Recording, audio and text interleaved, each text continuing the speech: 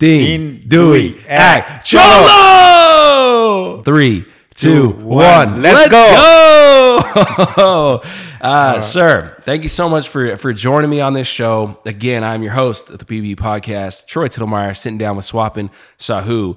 We got to cover so many different things, but I first want to start out with thanking our sponsors, Trunkline. They make these legendary oil field horizontal drilling socks. You can get a pair of these, supporting independence, energy independence in America. And then, of course, Impact Exploration Geological Services. They have a lab. They do geosteering, mud logging. Reach out to them if you're drilling wells and you want to get help, identifying a target, de-risking that, and making sure that you are setting your completions and frac stages properly. They have a whole team that allows you to do that. Swapan, I'm going to pull up LinkedIn just for a second because I'm going to read your bio from LinkedIn. Sure. And then it's going to get real good from here. But tell me a little bit about yourself, just a quick high level, who is Swapan Sahoo? I tell myself I'm a general geologist. Seriously. It was faster than LinkedIn could load right now. Because I think general geologist matters because I don't want to tag myself in this generation that, I'm a sedimentologist, I am a structural geologist, I only look into metals. I don't think I do that. I try to integrate all of these things together. And honestly, fundamentally, I still browse through my Geology 101 books to look into cartoons. So I'm a general geologist, seriously. All right, I love it. All right, I just pulled up your LinkedIn. Here we go. The some of the high level stuff: lithium exploration, metals, hydrocarbon exploration, climate change, sedimentology, stratigraphy, source rocks, biochemistry, associate. But read the small little snippet that I have about myself. I think that's going to be interesting. I'm a geologist who likes to work on Earth system sciences over geologic timescale. In that journey, last 20 years. I have been lucky to be an exploration geoscientist with petroleum system roles in the energy industry and found hydrocarbon, but importantly, ran into several brilliant minds across the world and had the opportunity to learn from them as well as study rocks from 3.5 billion years to present day. My motivation is underpinned by a desire to continue to develop my technical and business skills to make the right decisions. In the world where net zero and energy transition are important issues, I plan to continue to leverage my background in multidisciplinary integrated geology and expand my experience by working on these questions to further strengthen my skills, both technically and intellectually. It was an honor to share this time with you, Swapan. Same here. It was. I really, really enjoyed listening to you and feeling your passion across this table and into these microphones. I want to bring up a couple of things. I used to do this back in the day. I called it quotes and quips. Quotes and quips. So I'm going to read a couple, right? And I'm going to read one, and I'm going to get your take on this one. So Nelson Mandela said, "The greatest glory in living lies not in never failing, but in rising every time we fall." Okay. What's your thoughts on that? I think he's right. We need to fall. We need to fail to really rise from there. Every time you rise, it's a fresh mind. Like when I lost everything in Tulane, I felt like, and I'm lost. I have, not rose. What's the right grammar? I got up from that ditch. There were some little political things in Northwestern. I was devastated. I rose up from that ditch. Yeah. Right. So it's every time, if you don't fail, you don't appreciate. You don't fall. You don't know, what's the bottom of the barrel. Then you have to come out of it. Yeah. I totally agree with him. Like, seriously. Wow. Okay. Here's another one. Let's do Franklin D. Roosevelt. He says, "When you reach the end of your rope, tie a knot in it and hang on." Very cool. Very, very important. I kind of relate to a similar comment somebody told me when I was very young, that don't try to reach the peak. Try to reach the plateau. Because after the peak, you might fall. But if there is a plateau, you keep going. Right? So similarly, tie a knot and hang on. don't try to because it's not the end of the journey. The journey is still going to be going on. Love that. Okay. Man, I feel like you should be reading these or picking one. Let's see. Oh, here's Abraham Lincoln. Abraham Lincoln. In the end, it's not the years in your life that count. It's the life in your years. Okay. Abraham Lincoln. It's powerful. Yeah. I think I had a good life, and ups and downs, isn't that something people say there's an if within life? Right? There's an LIFE. There's an if within life. So if there is no if and buts and wrongs and rights, then what's life? So it's just a journey. I think it's end of the day, it's a journey. Yeah. A journey of persistence and consistency, right? You got to have both persistence and perseverance. I will say perseverance is a key, whatever you do. And right. And always respect. I think respect, yes, to me, it's very important. And I probably didn't appreciate how much respect means to everybody. Like in Equinor, respect and all of these things are very important. And it made me appreciate other things. Even personally, I have appreciated some things that I didn't appreciate before. Like people's values, people's contributions, people's everything. Everything you go through, it's respectful. And the fact that think about it. I drove from Houston. I have a car. You invited me. I came. We are sitting here. We have a glass. We have a light. We have power. That's privilege, isn't it? We should be lucky, and we should appreciate that we have this life. Yeah. Right. Every small thing should be appreciated. The moment we stop appreciating, family is different, but I'm saying in general, the moment we stop appreciating, there will be chaos. And back to your saying, let's bridge the gap between human ground and industry ground. The more we appreciate, the more we respect, we will get to that bridging that gap and break the walls. Man, love that. So back to I'm wrapping my mind around what you were just saying and all that wisdom that was packed in there, and being consistent with respect, but being persistent with life. When you have nowhere to go, you can't go home. You just gotta keep going though, and that's that persistence. And you showed that after Katrina.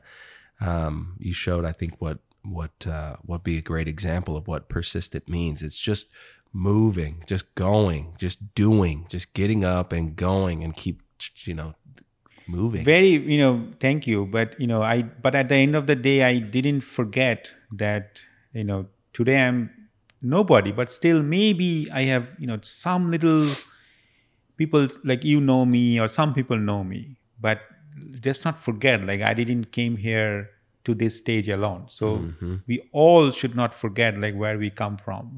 Go back and help the community however you can. Take a little bit of time.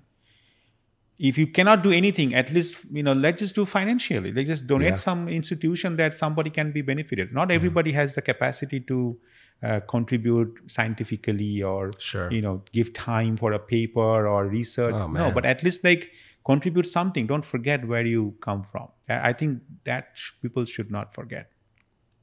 Last one. This one's Marilyn Monroe. Marilyn Monroe, of course, right? I know. A little frisky. Yes. Right? On riding the line here a little bit. Is this going to be inspirational? I'm not sure what she's going to say, but this is what she said. Keep smiling, because life is a beautiful thing and there's so much to smile about. So just a positive attitude. Very positive. Right? Positive attitude.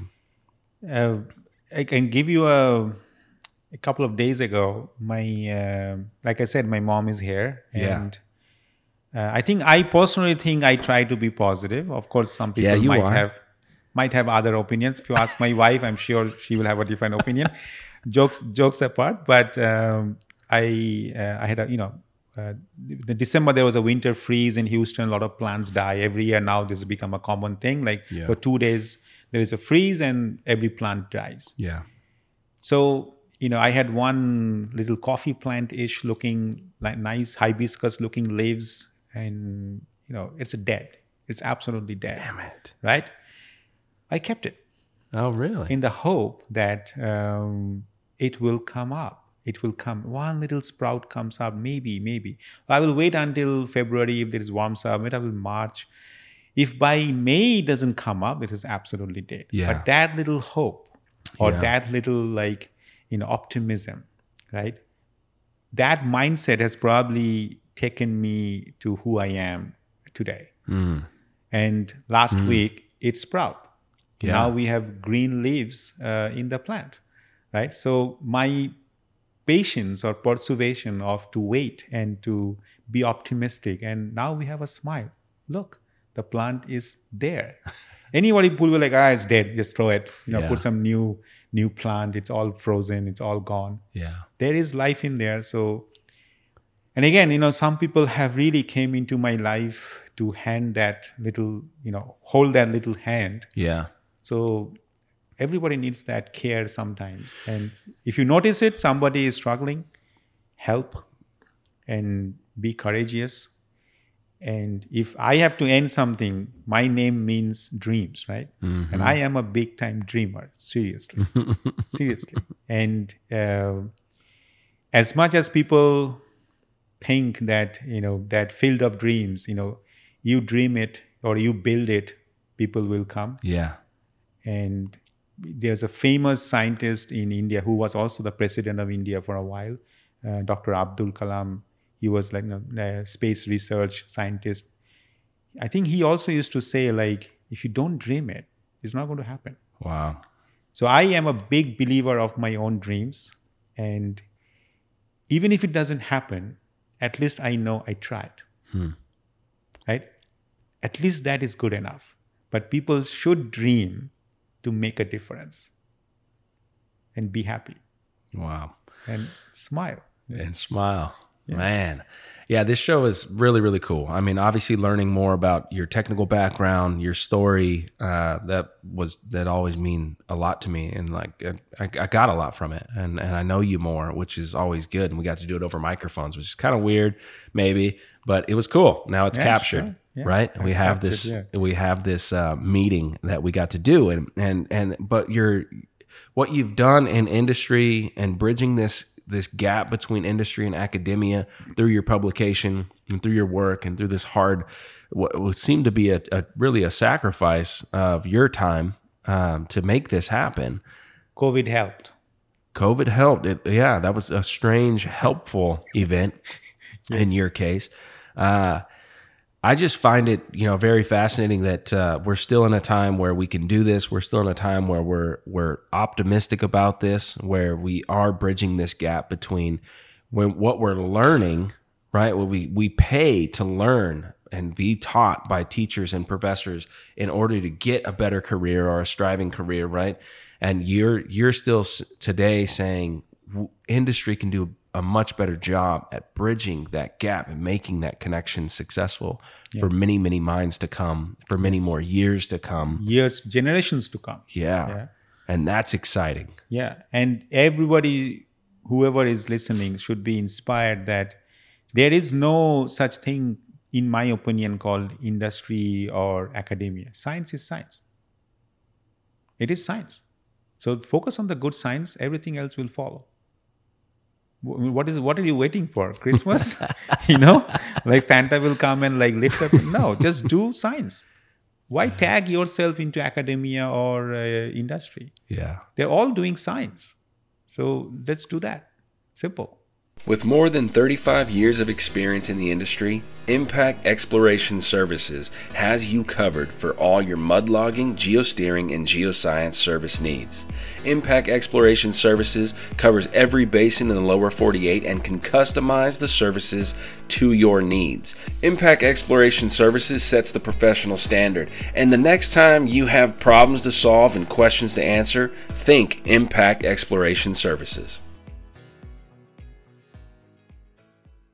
This episode is brought to you by Trunkline. You probably know Trunkline as the company that makes the legendary oilfield horizontal drilling socks. And it's true. Our Drill Baby Drill socks featuring a heel-to-toe wellbore are 100% American-made and are designed right in the heart of the oil and gas industry.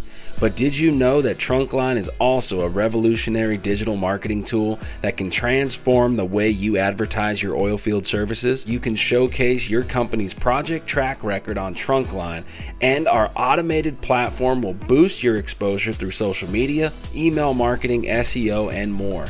Now, whenever one of your new customers asks you, "Can you show me an example of your work?" you can simply turn them to your Trunkline portfolio. It's more effective than a brochure, it's less expensive than sponsoring a hole at a golf course, and easier than maintaining your website. Join more than 200 service companies on Trunkline by signing up at register.trunkline.com today. Let's go. Cheers, Swapan. Cheers. Let's have some fun. Let's start the beginning, the conception of the PBE podcast with Swapan, Sahoo.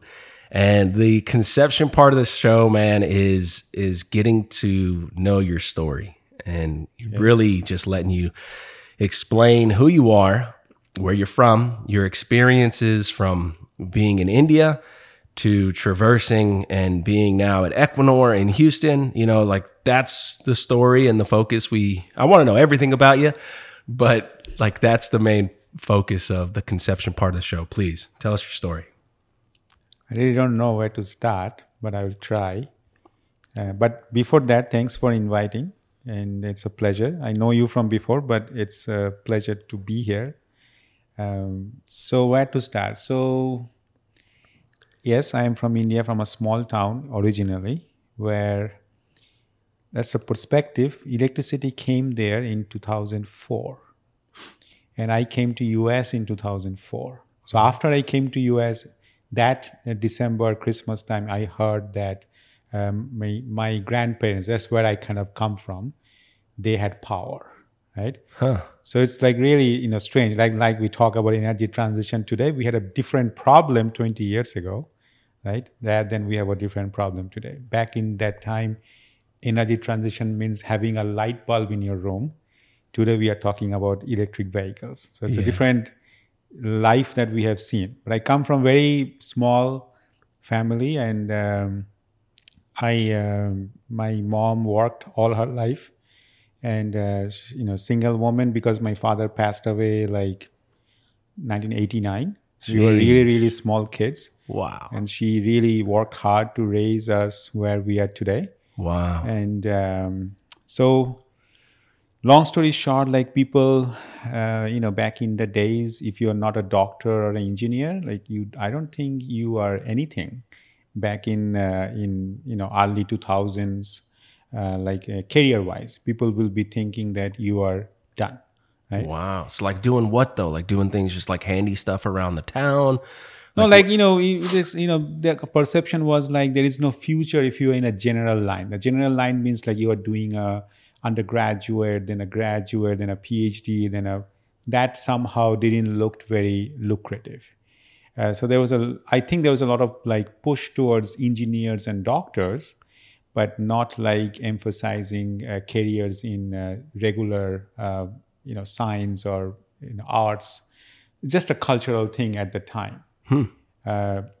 Quite sad actually in a way, but I personally wanted to be a doctor. Is that right? Yes, it was very right. I was very, keen on being a doctor, but I lost a friend, very close friend, right in that time period, and I kind of got lost in my life, and so I end up one of my very close friend of my mom, her cousin or nephew, whatever, I don't remember, used to work in the like a geological survey of India. Oh, nice. And she knew me from childhood and my mom's colleague and friend. And she told me like, why don't you just, submit a form in geology? And I think you will like it because it's like natural. Because I used to like nature, catch fish, Sure.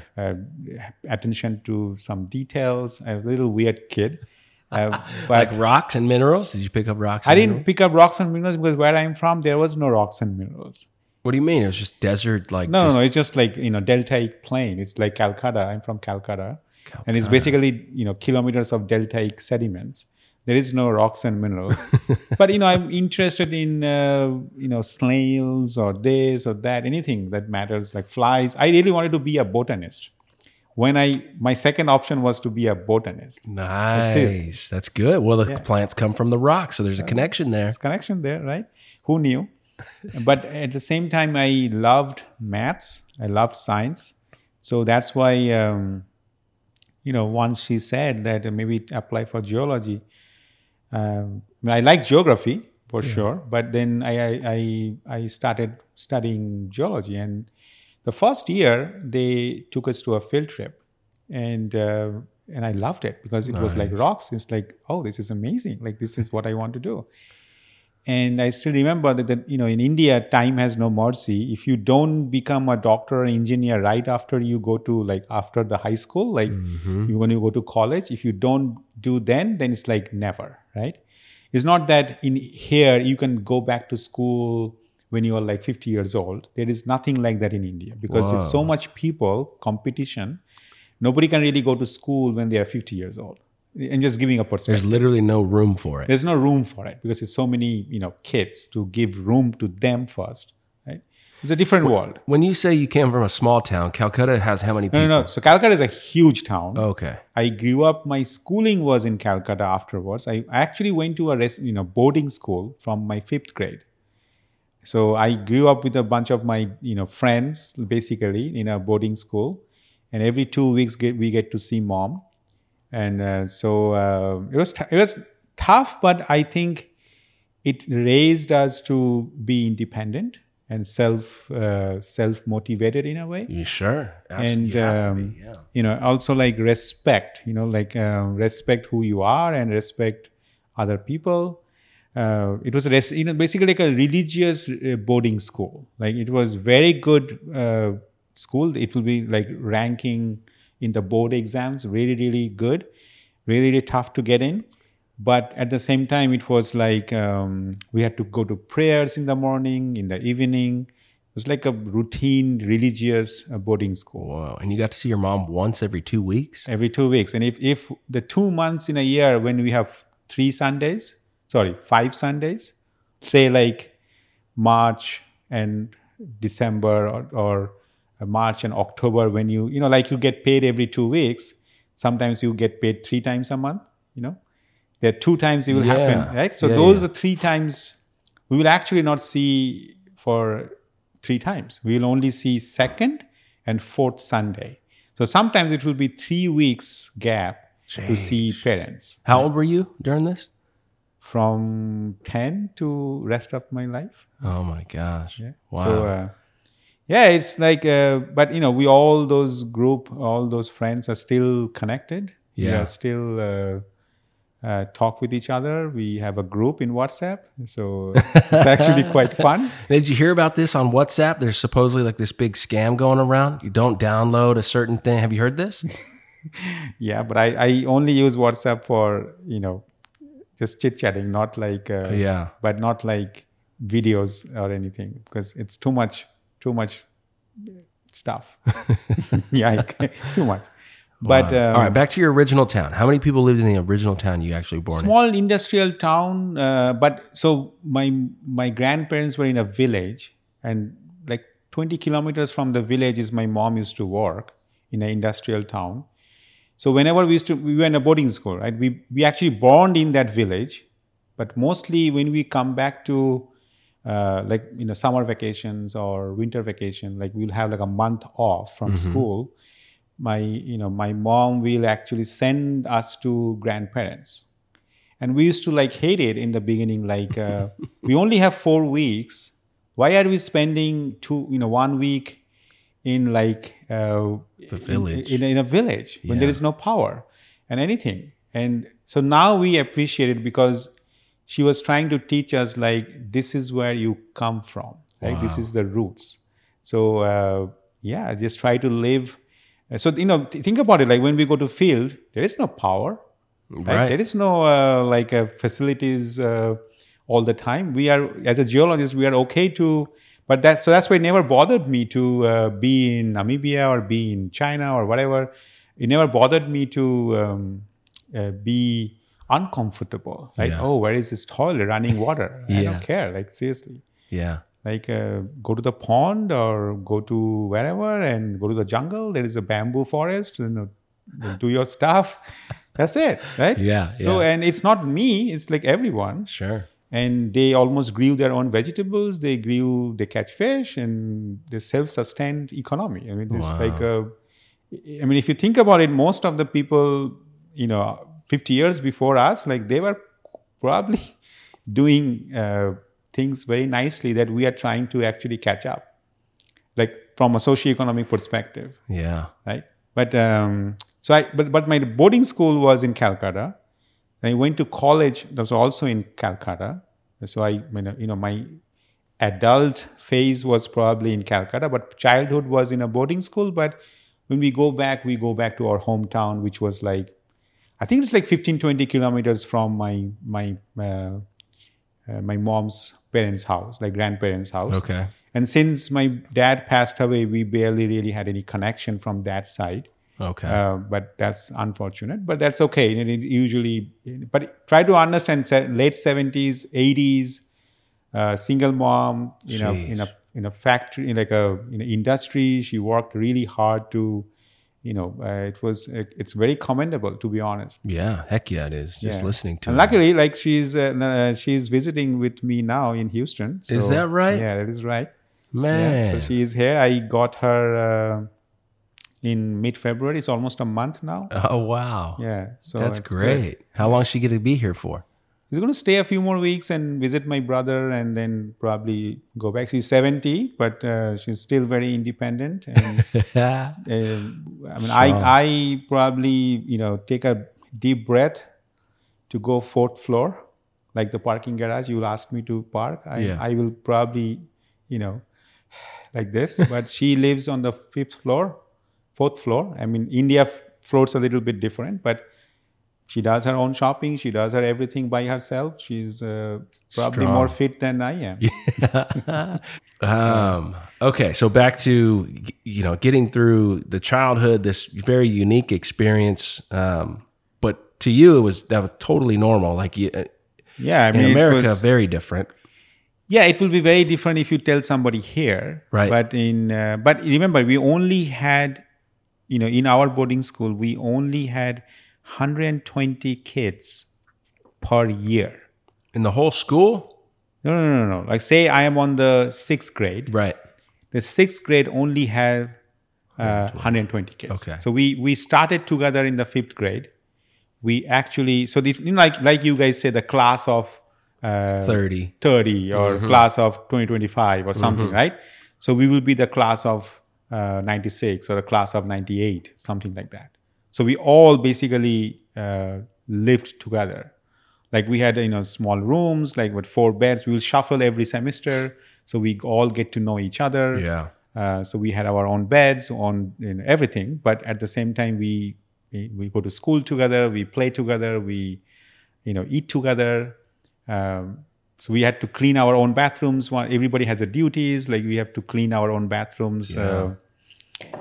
Let's just say this semester my job is to clean bathroom. Next semester my job is to serve food in the kitchen. The following semester my job is to get flowers for the prayer hall. It's like so it's not that I do dishes whole year, not like that, but right. Yeah. You don't want to get pigeonholed as the dishwasher. Yeah. Right. So it's like everybody gets their fair share throughout the year.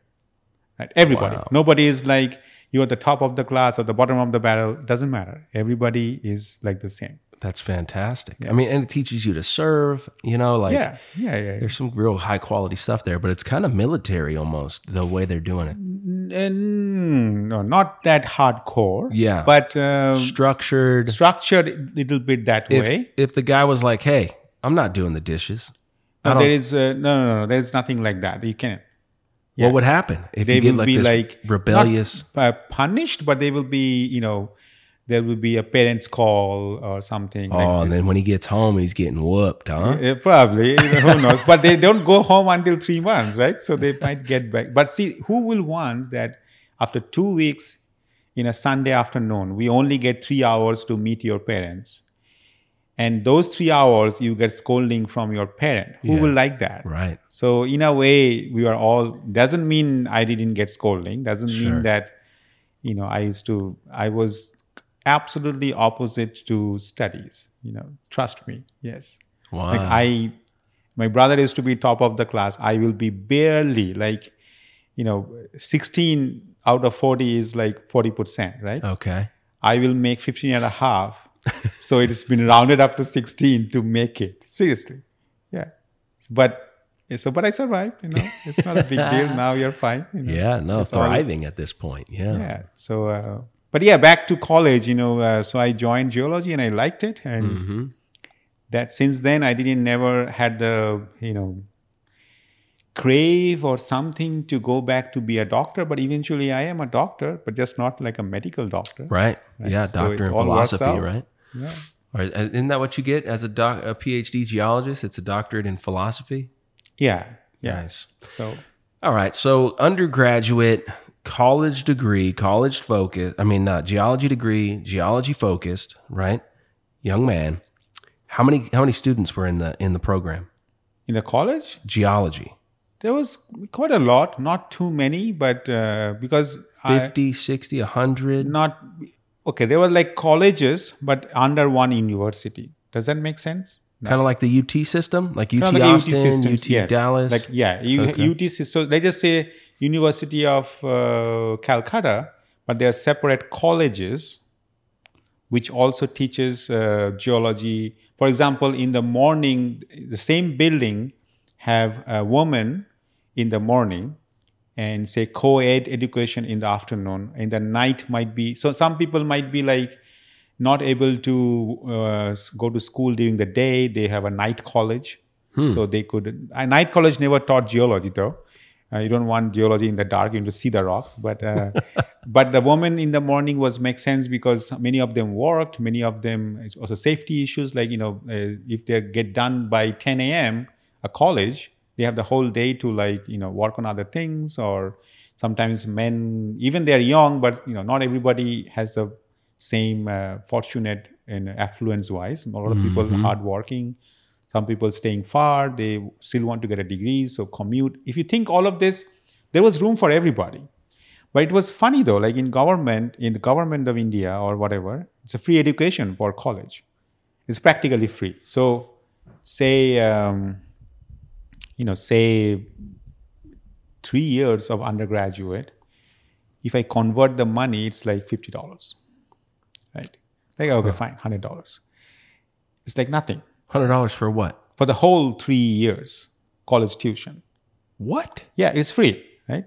But, so then if it is free, then everybody can have an education. But then the standard is not, maintained. So that the standard gets compromised. Okay. Right? So it was a funny thing how they did things. So if you're in a science, you have to take maths as a mandatory minor subject. Sure. And trust me. So after 2 years, there will be a board exam. Everybody has to take the same math exam for 2 days, 3 chapters, basically 4 hours, next day 4 hours. Okay. And, our previous batch, like on an average, like 10% people qualify. Wow. So if you don't qualify, even you are the genius in geology, you don't get a degree. Is that right? Because Yeah, you didn't pass the math portion. Because you're a science, you have to pass your minor subjects. If you fail in the minor subjects, then there is no point for you to be a major. Yeah. So that is how they filtered. Yeah. Yeah. So you have to take a maths or chemistry or biology or physics. Right. But maths is a mandatory. You have to take 2. 2 maths. No, like 1 math and the other one will be like chemistry or physics I or see. biology, any other science topic. Yeah. But you have to take maths. And if you fail in maths, you are done. Damn. Yeah, math was tough, man. Math Yeah, was a and tough I'm one. talking about third order differential calculus. Damn it. Yes, and we didn't have calculators or, no. So it was tough. So you have to pass. So there will be like, say, 10 problems.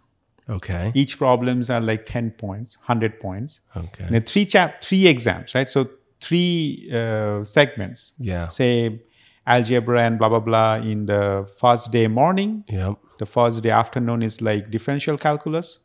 And the second day is like dynamics and integration, like third order partial derivatives and all of that.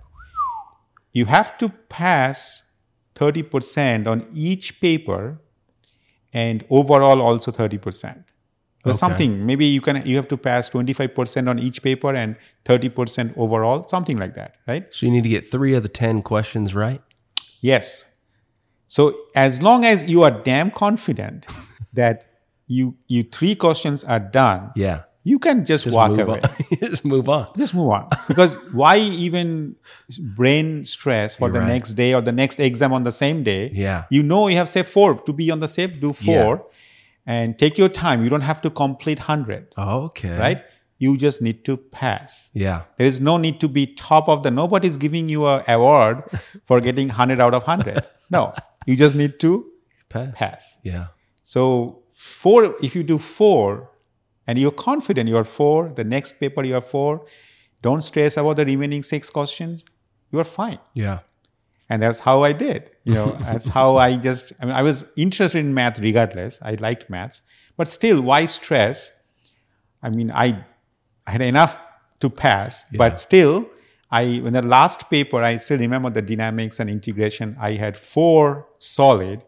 The 5th one, I was dicey. And it was still I don't have much time. I was like, it's fine because you got solid 4. So I got 4, and I am pretty confident with the previous day with the 40% for. So I was fine, but even in my year, it was only 9% people who pass. Jeez. Yeah. So we lost some friends from our group. Yeah. Because they couldn't qualify, but they give you one more chance the next year. Okay. Not next semester, next year. It's a different ball game. Wow. So. Wow. Yeah. And then so undergraduate, you have your sedimentology, your stratigraphy class, your petrography, petrography, everything, right? Crystallography, structure, historical geology, everything. So you're taking all that, you're running through chemistry and physics, kind of your minors. Yeah. So there's some parallels in there, for sure, with what goes on. It's but the only difference is here, undergraduate is 4 years. There we have 3 years. Oh, yeah. So you're cramming it all in even 3 more. Years. Yeah. Wow. So it's a little different. So if you come here to do a master's, it's complicated because they need at a minimum 4 years of degree, 4 years of graduate studies or undergraduate, graduate, whatever, right? Yeah. So often what people do is when you are already after undergraduate, it's 3 years, they get into a master's program. And they're 1 year in the master's program. Why quit? Right? So they finish the master's, and sometimes they come here and do another master's to understand the system, blah, blah, blah, etc. So often people will have 2 masters. There's absolutely no credit into it. But, because you already have made up your mind you want to go to a foreign country, and they require 4 years of degree course. Right. So you're not quitting in the middle of a master's degree in India. Why would you do that? Because by the time you travel, it will be 1 more year anyways. You give the exams, you travel, and semester starts in the fall or spring. My question was going to be, in your undergrad, while you were getting geology courses, you were getting to understand kind of your place in geology, you're advancing in this subject, you're having a good relationship, and you're building a relationship with the geologists who are teaching the subject, right? Your professors. What were the opportunities for you as an undergraduate? What were you seeing as okay, maybe I'll go and work there, or what did that look like for you? At the time, remember, this was almost 1999, 2000, 2001, 2002. Opportunities in India in the oil segment was just started. So before that, there was a little bit of oil bloom overall in the world, right? So oil jobs, then this company called Reliance India started, or they probably started before, I don't remember. But before that, it was only government jobs, right? So, like you can only work for, say, USGS, like in US, or say, Geological Survey of something, or some kind of like mining industry of India, or gas authority of India, like very government driven job. Right. And those were fine because, the perception of people were, once you get a government job, like your life is set, like you just clock in, clock out, nobody can fire you, it's very secure. It is true, right? But that doesn't mean that there was opportunity for everyone. Right. Yes. Right. Highly competitive. Very right? competitive. It was so many people in India. Just think about it. Like, it is just extremely competitive. How many people live in India now? I don't know. Maybe 1.2 billion. Yeah, it's over 1 billion. Over 1 billion for sure. Is it more than China? No, not yet. Okay. But I'm sure they will cross. It's going that way, huh? Yeah, it's so. Well, China did the big thing, like, no, we don't want more than like 2 kids per family or 1 kid per family, one right? kid per family. Unless you have a PhD, you can have 2 kids. Ah. Now, India doesn't have anything like that, right? No. They tried socially, I think. I used to remember, like, they had a commercial on TV, like we too, ours too, like, don't have more than 2 kids kind of, agenda. Yeah. But I don't think really worked. Whatever. I don't think, let's not talk about that because this is complicated. Yeah, sure. It's a very diverse, socio-economic country. So different cultures, different religion, different people. So everybody has their different mindset. Sure. So, but anyway, I mean, it's nothing I can do or I can contribute. I don't have kids here, so I'm not contributing. So you're at 0. Yeah, I'm at 0. Oh, wow. Now, India crashes into Asia and makes the Himalaya mountains. Did you learn that in undergrad? Do you guys remember? Yeah, of course. Yeah. Did you get to go to the Himalayas and check all that out? No, I wish. It depends, like organizing field trips or so when you are doing so maybe there are universities which are close to the Himalayas. Their field trip is there, Sure. right? Of course, I was close to the cretonic parts of India, like Eastern India cretons. So we used to go to the cretons, and we used to look at a lot of pegmatites.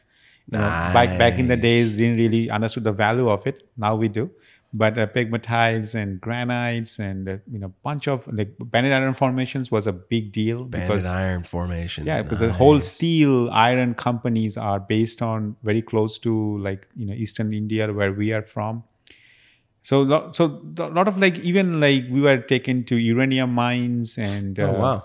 Yeah, lots of stuff back in the days. Like mineralogy was a big deal, right? So mining metals was big deal. Obvious, big deal. Gas, oil, not really. Freshwater aquifer, hydrology.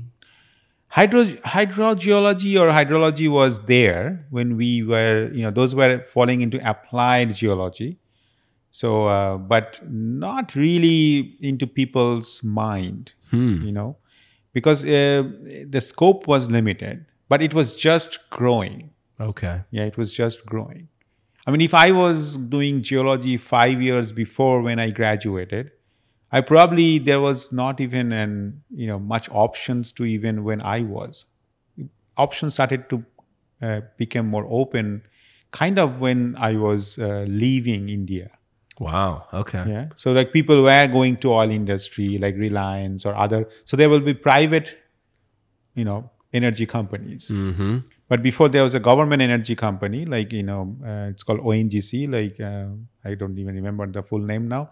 But I think Oil Natural Gas Corporation, something like ONGC. And they were good, but not that I was 30 years old, but their cap was like 30 years old. And but we knew people, again, it's a government company. Sometimes if the right team, right people, very enthusiastic, very creative, sometimes you do nothing, you still have your life well enough. So, but other than that, there was not really scope to be creative, in my opinion.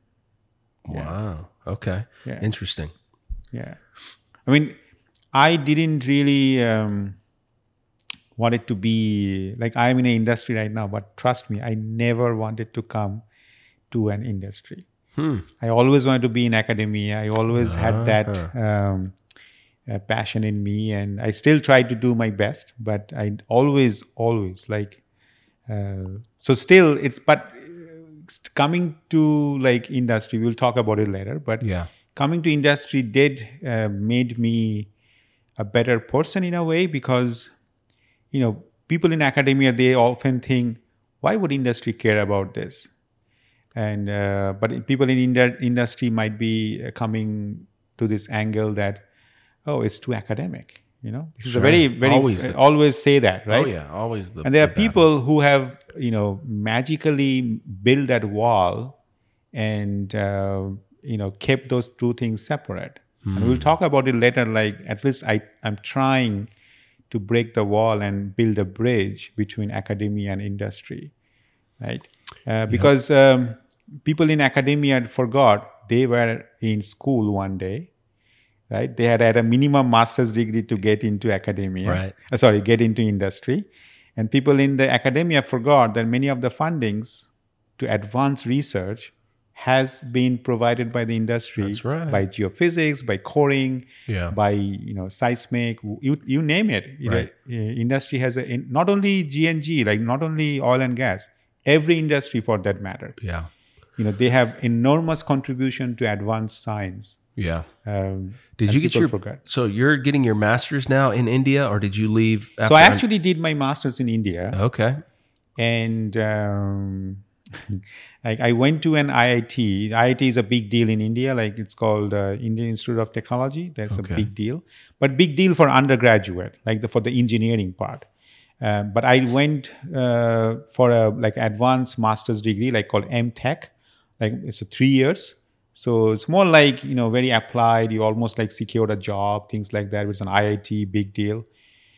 But we were, we were in a very my mom, of course, worked in a very government company, and it was closing down for some reason. So we had a lot of financial stuff. And I was like, if I want to do something good, I don't need a tag name for a university. So I actually came back to my hometown in Calcutta, and did a master's with a few people who are fantastic in their own ways. I'm still indebted to them for what they have taught me. And my kind of philosophy, there's a saying, like, if you want to just raise your own cattle, you don't need to. If you want to do something good, raise your own cattle. You don't have to go and raise your neighbor's cattle, right? Yeah. So go to the forest and raise a cattle. Why? Like, spend money and you first take care of your own backyard. Yeah. So I went back to my backyard, because there are genius people there who will teach you the basics. And trust me, to all whoever is listening this or afterwards, if you know the basics, you can go far. That's right. Right? If you don't know the basics, I don't know how much can you fake it for how long. Right. But basics is something they have taught me well. Right? Awesome. So I did a master's, and then in 2004, and all this time I was really, really focused on structure and tectonics. Right? That's what my bread and butter was. Yeah. I was able to go to mountaintops and sketch it out, 3-dimensional figures, like cross sections. No problem. I could see it. I was really, happy about it. But I wanted to do something different. That's why I came to US just to do a PhD here, to really, know different things, know different people, learn something new. Yeah. And then life changed. In good way or bad way, I don't know. It changed. Yeah. What were the biggest changes? What do you mean? I mean, when I came, I got a PhD position in Tulane, in New Orleans. And 2005, everything got, Katrina. Katrina, right. Yeah, speaking of Harvey, I'm sorry to bring the word Harvey. When, I bought a house in Houston in 2007. Yeah. We walked in, after a week, it was Harvey. More than I was worried about my house getting flooded, all I was thinking is that how many international people have faced two deadliest hurricane damages in the history of US. Wow. If there is one, It's you. that's me. And I mean, is that a good thing? I don't think so. But if I could survive Katrina, Yeah. I think I could survive Harvey. Yeah. So anyway, long story. But Katrina, basically, I had nothing. I just had my backpack, my roommates. We waited a little bit because we are international students. We don't have anywhere to go. We don't have family, and we drove to Houston airport. I still remember, and IH, and I still vividly remember, like, Italy, all these European countries, their airlines, most of the flights leave around in the afternoon, right? 3:30 to 6:30, 8:30. We were waiting for a bus to arrive from Superdome because some friends were trapped there because they were mostly Europeans or other countries. All the airlines gave an open ticket, no expenses to fly back to their home country. Wow. Nothing to do with India, but Indian government didn't do that, or because there was no airlines from Houston to go to India. If it was in Chicago or New York, there was direct airlines to India, but maybe that's the reason. But I still remember, like, when me and my roommate, we drove back to, he had a car, I didn't have a car. We drove back to College Station to just stay in one of his friends on the floor. Yeah. And in the car from Houston airport to College Station, neither of us spoke a word because we were like, I just want to go back home. Yeah. I just feel like lost. I feel like in a different country. We left, after 24 years of history, you leave the country and then you face this. It's just absolutely like you're lost. Yeah. Right? You're absolutely lost. Yet, you put courage back in yourself. Got to. You have to, because there is because remember, it's not ego. It's like not even prestige. It's about like self, I don't know, like what is it? But really, maybe that's what taught me in the school, in my boarding school, like self manifestation, you want to say. Like you cannot just go back and say, I failed. Mm-hmm. I cannot do that. That's right. Right. So, yeah, I mean, it really, really changed me, like with a backpack and a passport, and that's it, a pair of jeans. Jeez. Yeah. So then my brother was in Chicago, and after 2 months from College Station, when things were a little bit better, we now knew that, of course, levee has broken and our houses has flooded, everything. So we have to, the city is shut down. There was military shut down the whole I-10 and everything. So everybody was told, like, go wherever you want to go, but you have to be in status because we are international students. Yeah. I mean, crazy, right? You don't even know where your salary will come from, but we have to be in status because otherwise we will be asked to leave the country. Wow. I don't think most people realizes, and we could talk about this afterwards, and most people don't realize that every international student really has a lot to go through. Yeah. Anyway, but so I kind of spent a few time in Northwestern, and then tried to figure it out, and then eventually I went back to Nevada because I just all this mumbo jumbo, 4 years has gone by, where I got a PhD to do, but didn't work out, did this and that, and settle here, settle there. And like, you are young, and then your friends are, getting jobs and they are getting settled in their life. And you are like, I still haven't started PhD. 4 years has gone by. And it's a rare case. It's not that everybody has to go through Katrina. Right. But that's what happened to me. Jeez. So where do you get back on your feet? How does this story? So I really got on my feet, to be honest, because I have to thank, my advisor, Gang Ching, in the UNLV. I still remember he told me the very first day, he was very nice. He's a heavy smoker, so he was hiding his cigarette from like this in the back, and I'm like, who is this guy? Like, why is he hiding his cigarette? I mean, he knows I don't smoke. He realized I don't smoke, and then he's hiding his cigarette. He's it's a very interesting character, and then I had to say him like, I'm sorry, but I could see smoke coming out. It's not that you're hiding a bottle of wine or something like in your pocket. I could see smoke coming out. What are you hiding? He's like, no, I'm embarrassed that you don't smoke. I'm smoking. I'm like, whatever, it's fine. You smoke, you smoke.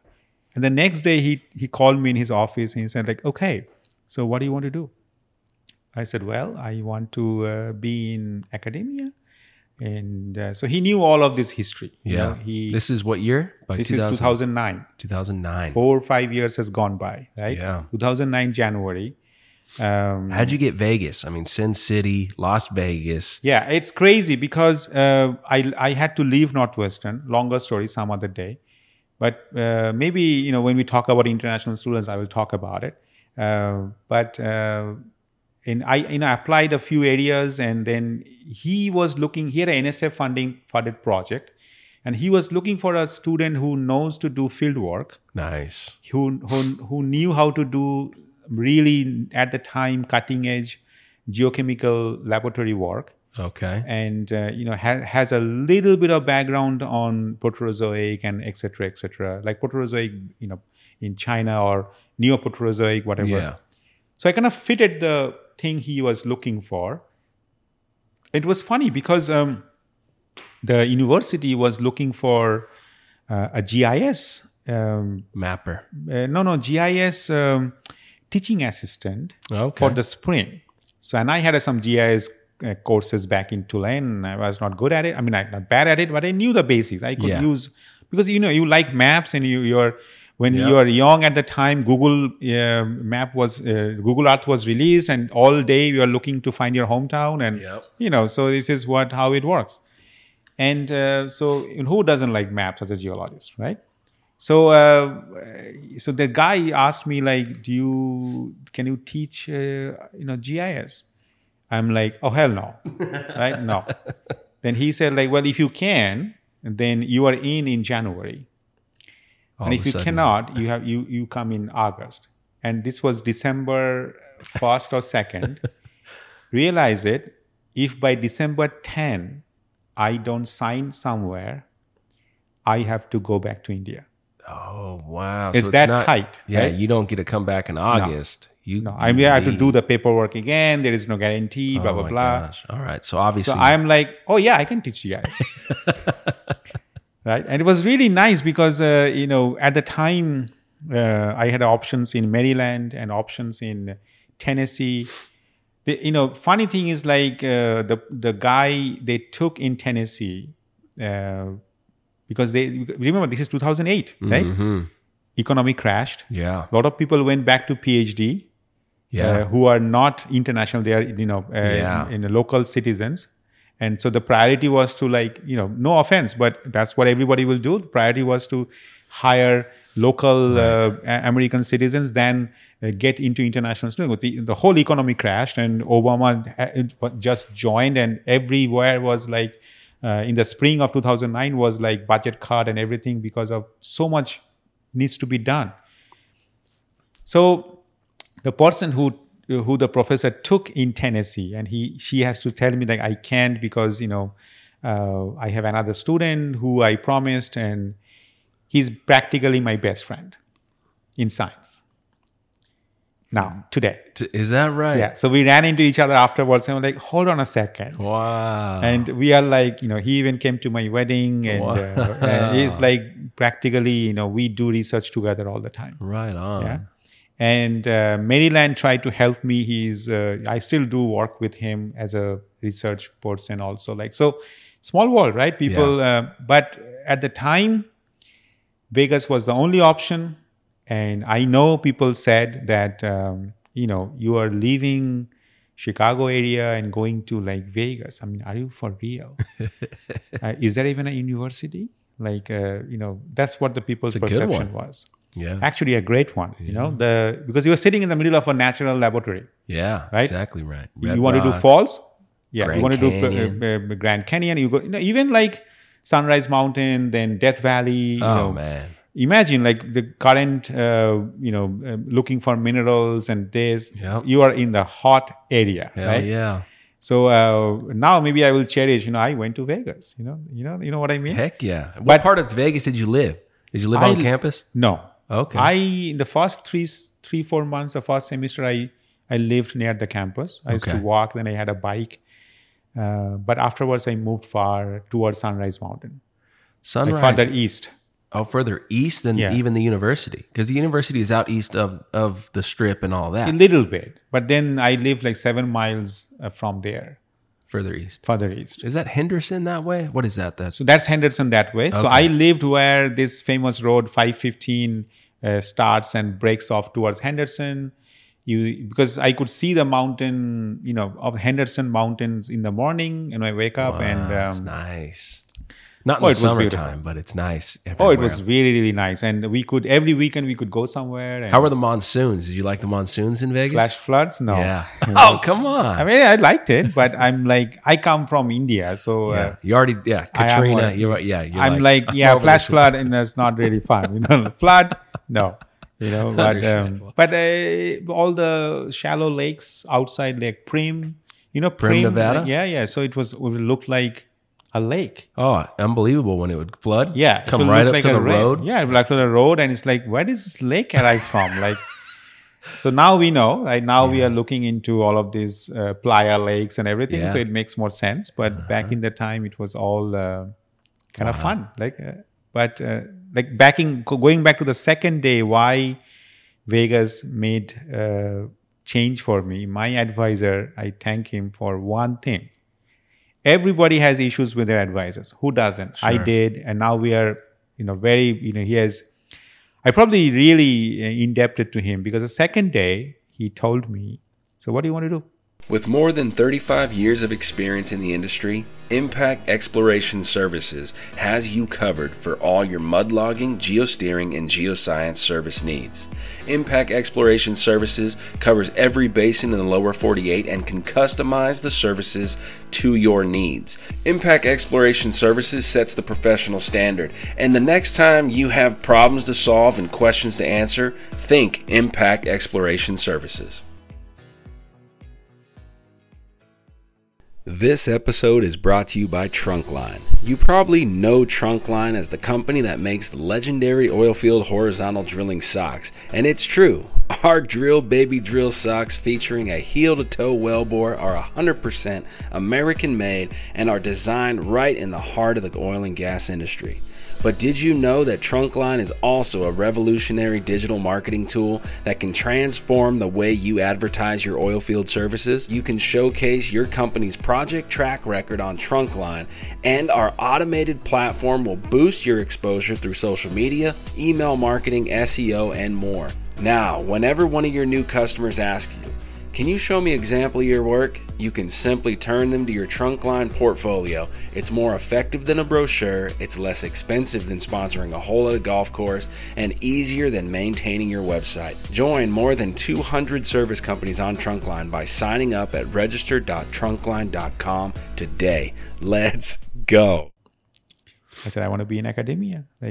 As always, I wanted to be. So okay. So you come from India, definitely you have an accent. And after 4 or 5 years, you graduate. Let's just say no teaching position is not going to take you because, they would rather have a native speaker than a foreign speaker for only teaching. But you want to do research.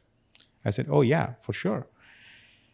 So let's just say there's a table of 3 candidates. You from, like B category or, maybe ranking wise B category or C category university. Doesn't matter what we teach, doesn't matter what you learn, but ranking wise, it's not the best. And then will be a person with couple of, maybe a person from Harvard, maybe a person from MIT or Stanford or something looking for a faculty position. You have to compete with them. Yeah. Pretty So competitive. what will you do to compete with them? So I said I have to probably write a bunch of papers in the next 4 or 5 years, and that will do it. And he's like, I don't think that, because they are not idiots. They are going to write the same 4 or 5 papers also, right? So what is going to make a difference for you? I said, I don't know. You tell me. And so that day, the second day, he told me that from UNLV, if you can write a nature or science paper, you can outbid all of these other people. Wow. Because they had the opportunity, you didn't. Yet we can succeed to that level. Wow. Only then you can, from there where you go, it doesn't matter. At the time, I was like, are you kidding me? Like, he did have a nature paper at the time. So I don't think I could have said that, like, how many do you have that you're telling me this, right? How often does a faculty has a nature paper or a science paper of that level? Barely, right? How many people work their whole life doesn't do it? Mm-hmm. So I was like, okay, whatever, it's second day. And remember, at this time, I have lost 5 years in my life. This is my last shuttle to catch my goal, right? I don't have any other option. Right. I cannot be dancing around to change university, have immigration papers here and there to just, what am I doing? Like, seriously, like when I was directly got into a PhD from India, most people don't. Back in the days, they wanted you to do a master's and then do a PhD. Mm-hmm. 4 or 5 years, 5 years has gone by. I'm still on the same boat, right? But then he took me to China for our project, and we had a fantastic time. We had a lot of field work and samples and understand many things. And I think that was a great journey with him, who really made me, the first thing I will indebted to my professors back in my hometown during my master's. Mm-hmm. And the second thing was I am indebted to him equally, because without that passion, or because he understood not only that you have to do good research, but he was also an international student, right? Yeah. He's Chinese, and he basically understood what it takes. Right. And how it takes is not important. What it takes is important, right?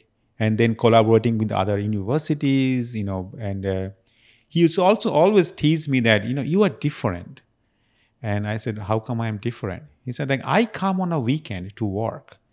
You don't. I'm like, you are wasting your life. I don't want to. And he said he respected it. Yeah. He expected it that, every Chinese and Indians will be like following the advisor. If they poop, they will poop. If they eat, they will eat. Whatever they do, they will follow. Yeah. Because, my advisor, I have to be like a servant. Why would I do that? Right? I respect you. I don't have to be your servant. Mm-hmm. And he really respected me, that you are not like a typical Indian who is only playing cricket and only staying with Indians. You actually try to know different culture, know different people, and try to make a difference. And I used to tell myself, you don't understand. I don't have any other option. Yeah. Right? Plus, I enjoyed it. I mean, forget the option. I really enjoy talking to people. Yeah. And know different things, different food, different, I had a lot of Japanese friend and Chinese friends, and, in fact, I have even a friend from Afghanistan, and all of these people. And why not? Let's know each other and know their culture. Cool. Otherwise, why did I leave India? Right. To do what? Like, to just do the same thing? Like, why would I stay there? Right? Yeah. I just, whatever. Yeah. But so in 2012, we were successful to have our research published in Nature as a bigger group. And so that probably gave me a lot of motivation, for sure. And I thank him for that. I mean, yes, you can say that maybe as a student, I was a student. But of course, advisors are there to help you. Because like what we are doing today, like we are helping other students to have their career set up. Yeah. Because we already have a job, we already have our career, so we don't need to be running for shiny object, but we need to help people to, grow in that direction. Right. Yeah. Now, what was the paper in Nature in 2012? What did you guys write about? So that was actually, also like redox state of the ocean. But we were, the whole summary was that, when life really started was a debate, right? Okay. So people say Cambrian explosion. This is a famous word, right? Sure. So what we were looking into, Ediacaran time period, and Ediacaran was like the time period just before, like almost like 80, 100 million years, last part of Proterozoic. Okay, so right Right. before the Cambrian explosion. Right before the Cambrian. So 635 to 551, Okay. that's Ediacaran. Now, the Ediacaran started with this famous, snowball earth glaciation called Merinoian glaciation. Okay. So it was basically the deglaciation. Then you have the cap carbonate, then black shells, and then basically it's a post-Merinoian glaciation time period. Say it again. Merinoian glaciation. That's the last major snowball earth glaciation. Is right before the Cambrian explosion. It's even before that. So it's at 635 million years. Okay. So Okay. almost 100 million before. Almost 80 million years before. Yeah. So, but we look into like trace metals in seawater, like in sediments, but seawater proxy of seawater trace metals. The simple idea is that if you have a lot of metals in the ocean, only then you can have it in the sediments. Let's put it this way: if you don't have any food in your fridge, no matter how hungry you are, you have nothing to eat. Mm-hmm. Right? Plain and simple. Right? But now, if you have a lot of food, you eat a lot. You eat a lot. If you don't have any food, you don't eat a lot. Right? It's very simple. But there's like enormous amount of work has been done before that. The simple first order approximation is that higher the concentration in the water column will basically derive the sediment, and the more oxidative weathering is in the atmosphere, only then you are bringing these metals into the ocean because it's a byproduct of oxidative weathering. So if there is no oxygen in the atmosphere, where is this oxidative weathering coming from? So in a way, you are kind of approximation that higher metals in the shells is an first order approximation that it relates to higher oxygen concentration in the ocean atmosphere system. Okay. Okay. So more oxygen in the atmosphere, more oxidative weathering of pyrites or other things which has metals to begin with is bringing by river to the ocean. And now that I have a lot of metals in the ocean, you can draw down the metals from the water column into your sediments. Okay. Okay. Think about like present. Present is like the maximum, most oxygen in a way, right? So then we take modern proxies to kind of understand the paleo signatures. So what we found was there were like another group of researchers like Shuhai and other group in Virginia Tech. They have done so much good work on like they found like basically animal embryo eggs and stuff in microfossils in right after that deglaciation, right? Merinoian glaciation. So the question was that, but before that, people saw evidence of high metals at 551 MA. Okay. Okay, right before the Cambrian explosion. So imagine, like you have a lot of animals from here, but the evidence of oxygenation is right before that. It made sense. But now people have gone to 635 MA or 632 MA and finding actual embryos of animal life.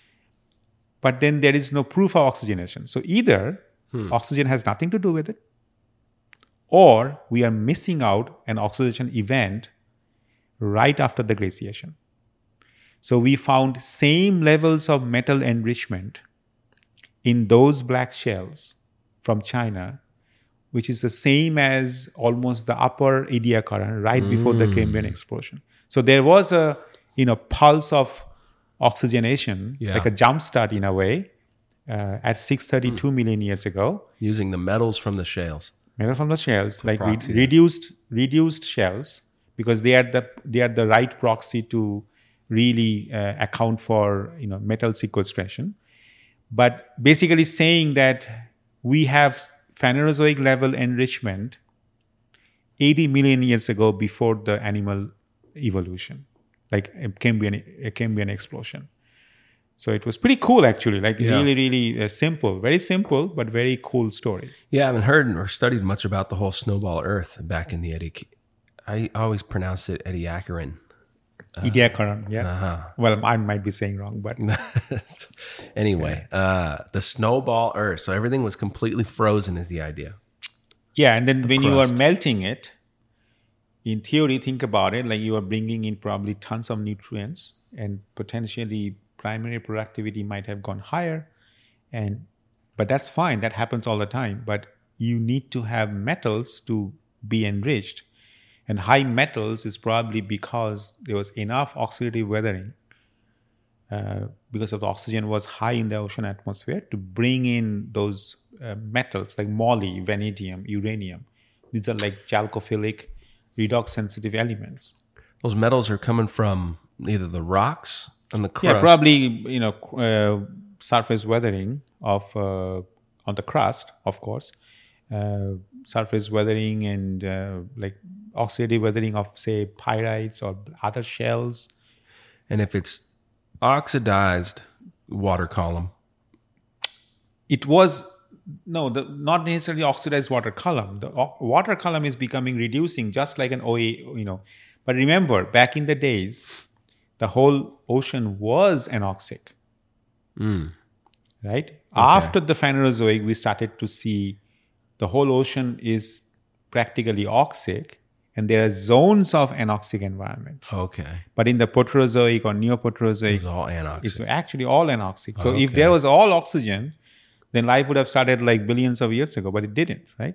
So there's probably like stepwise rise of oxygen, and there are many works on that, like tremendous amount of work on that. Like even in the Ediacaran, we have this something called Shuram anomaly, and this is like from Oman. It's really fascinating stuff, like how really oxygen, changed during that Ediacaran to jumpstart. They're probably like small jump starts. Yeah. To eventually create a Phanerozoic level, still lower than today, but still enough to have your car going. Mm-hmm. The battery power didn't probably back up to all the way, but car is running with a jump start. And then by the time like Devonian, Jurassic, oxygen was like today. I see. Yeah. Interesting. Yeah. Interesting. Okay. So yeah, that does kind of go into what your recent papers kind of talks about too, right?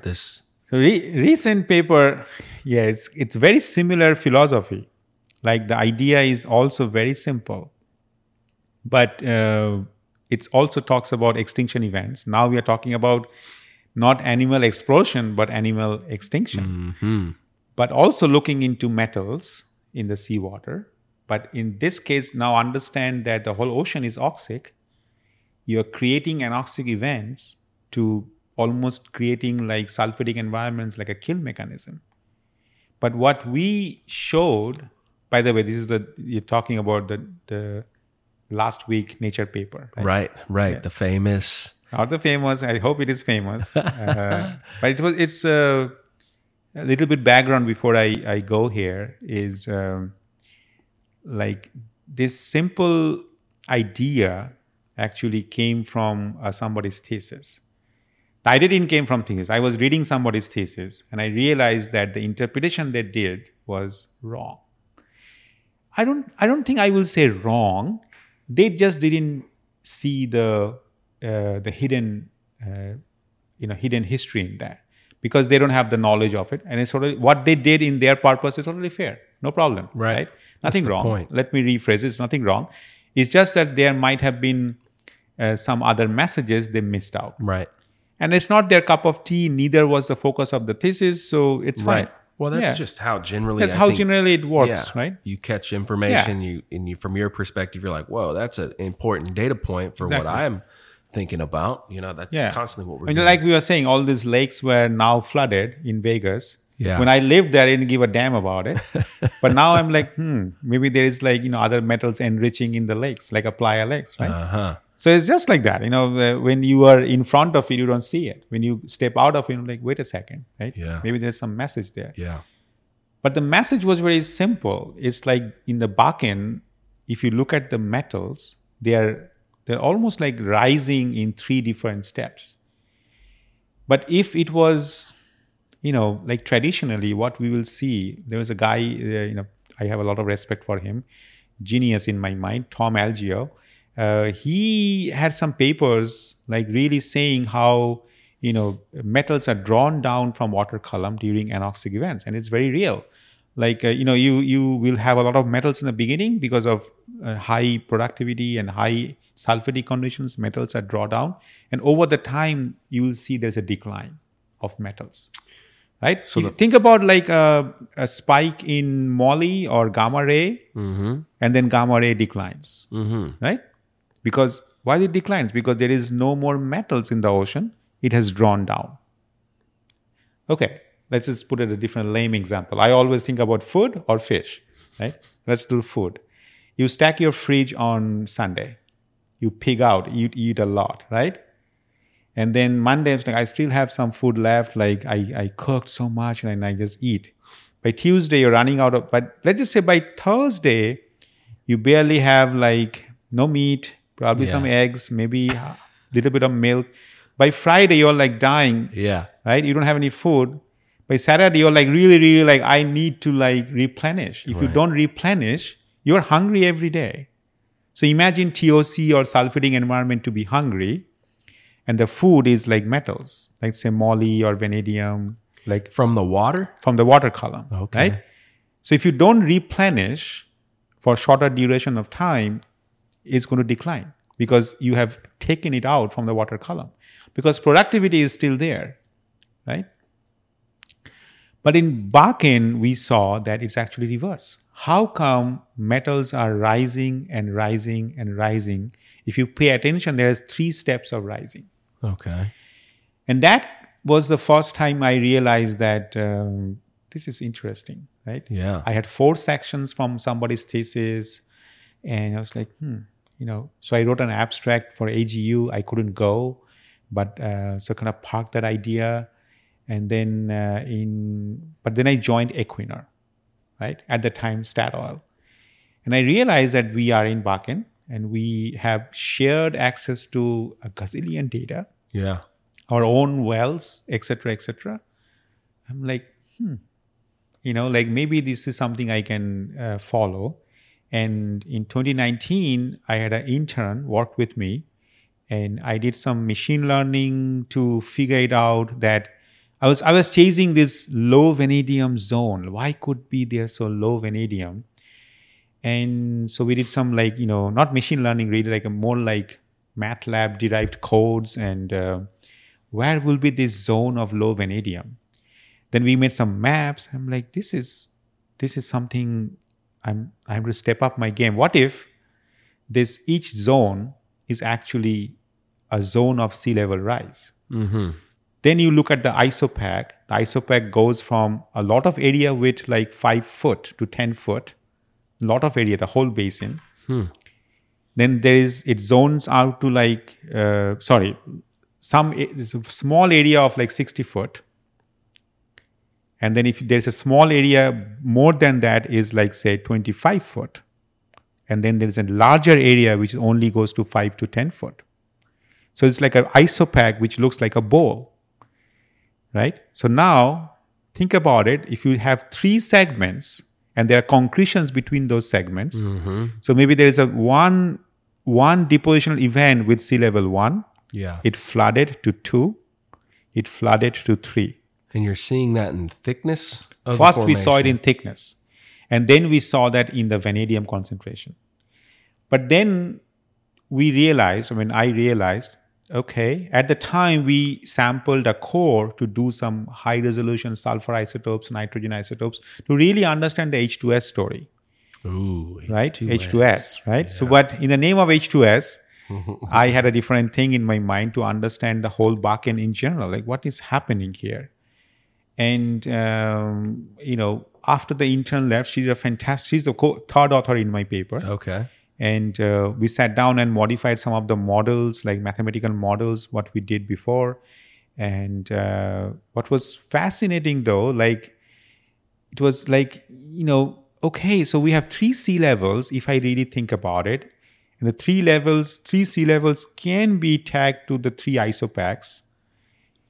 But it will be a circular argument that the low vanadium zones are lower Bakken 1, and then we say lower Bakken 1 have low vanadium. That's not right, right?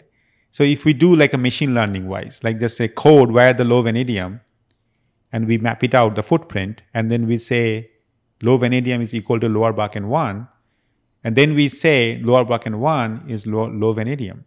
That's not right, right? That's when COVID happened.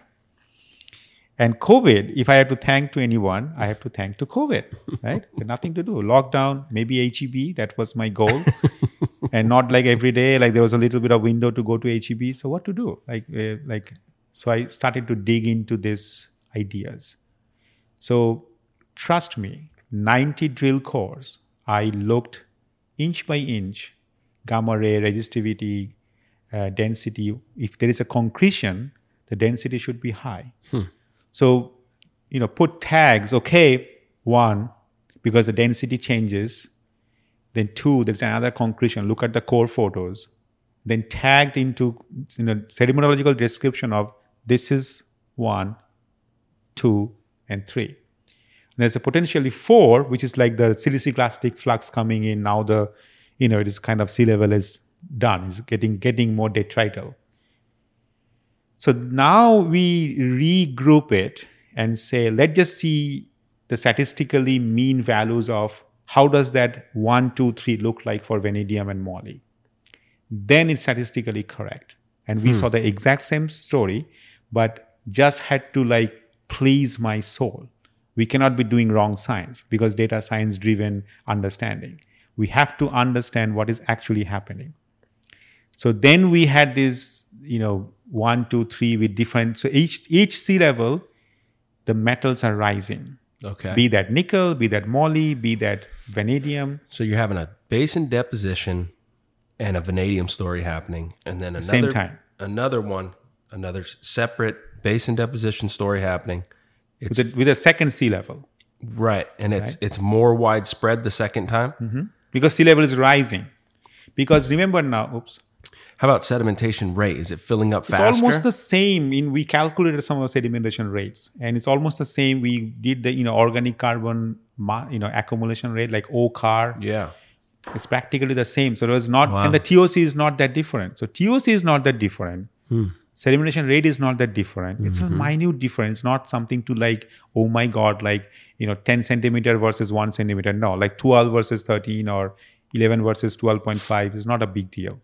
And remember, the whole thing is quite condensed already. Right? It's only more or less maximum 10 to 15 feet each segment. Right? Yeah. So it's not that thick. The whole Bakken is 60 foot. Wow. And the lower Bakken 3, the last one is 15 foot. Wow. But here is this last magical piece. A paper came out from Hess saying that noticing this low vanadium, low moly in 1, 2, 3, and they also did a phenomenal work on the conodons.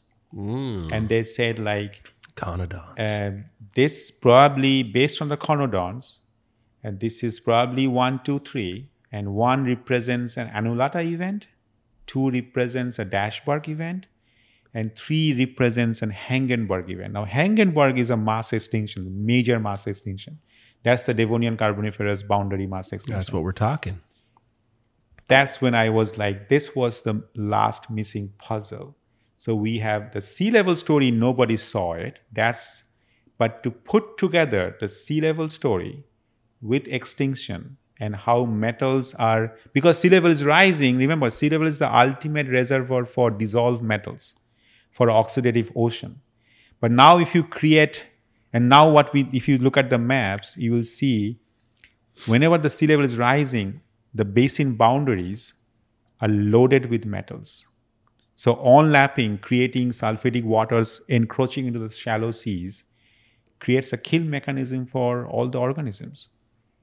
So you will see high extinctions around the coastal areas along with high metals.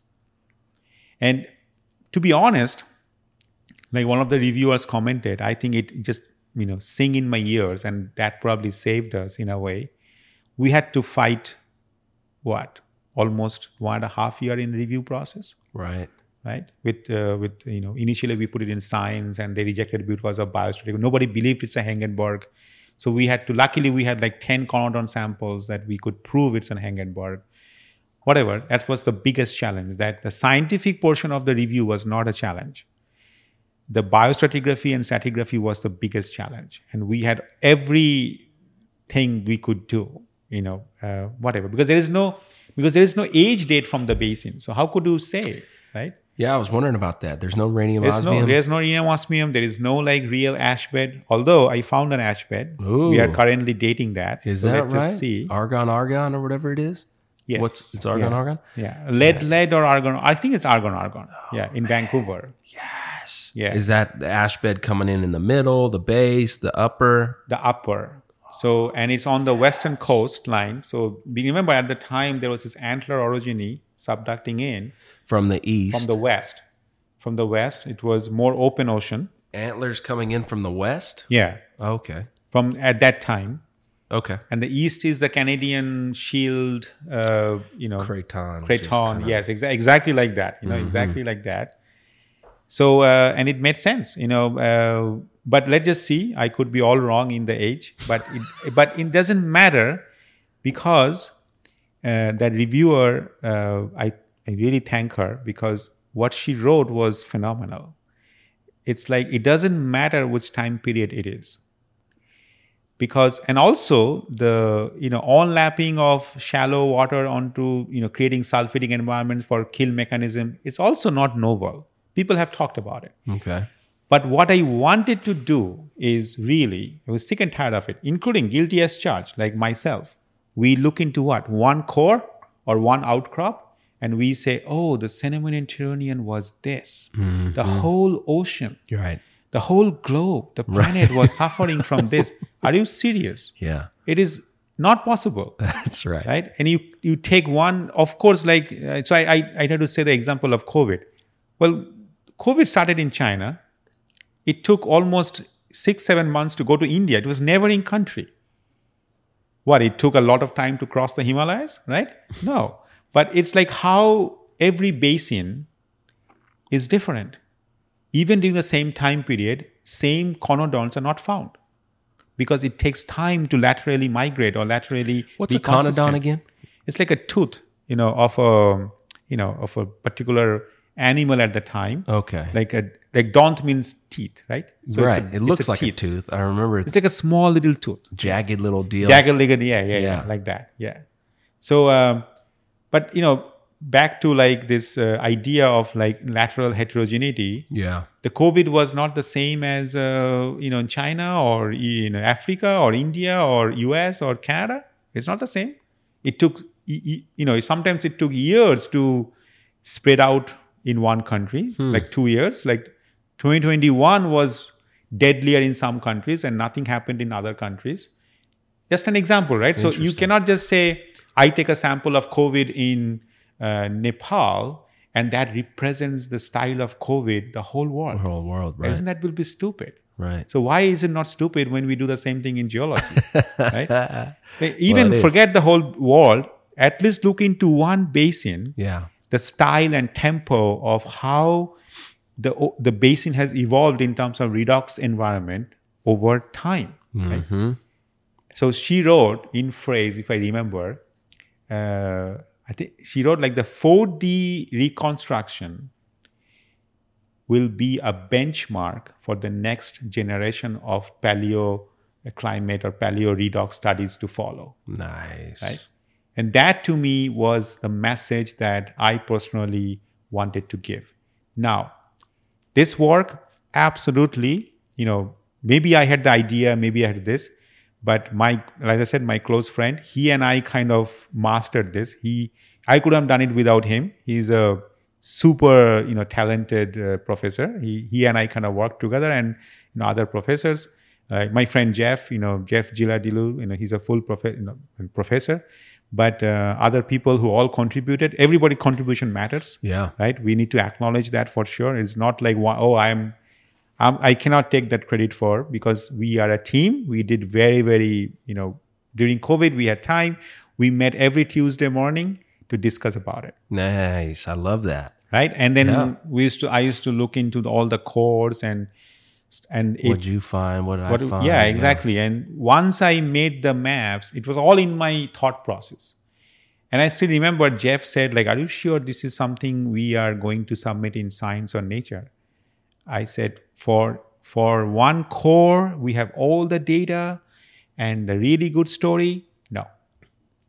But wait for when I finish the maps and the cross-section.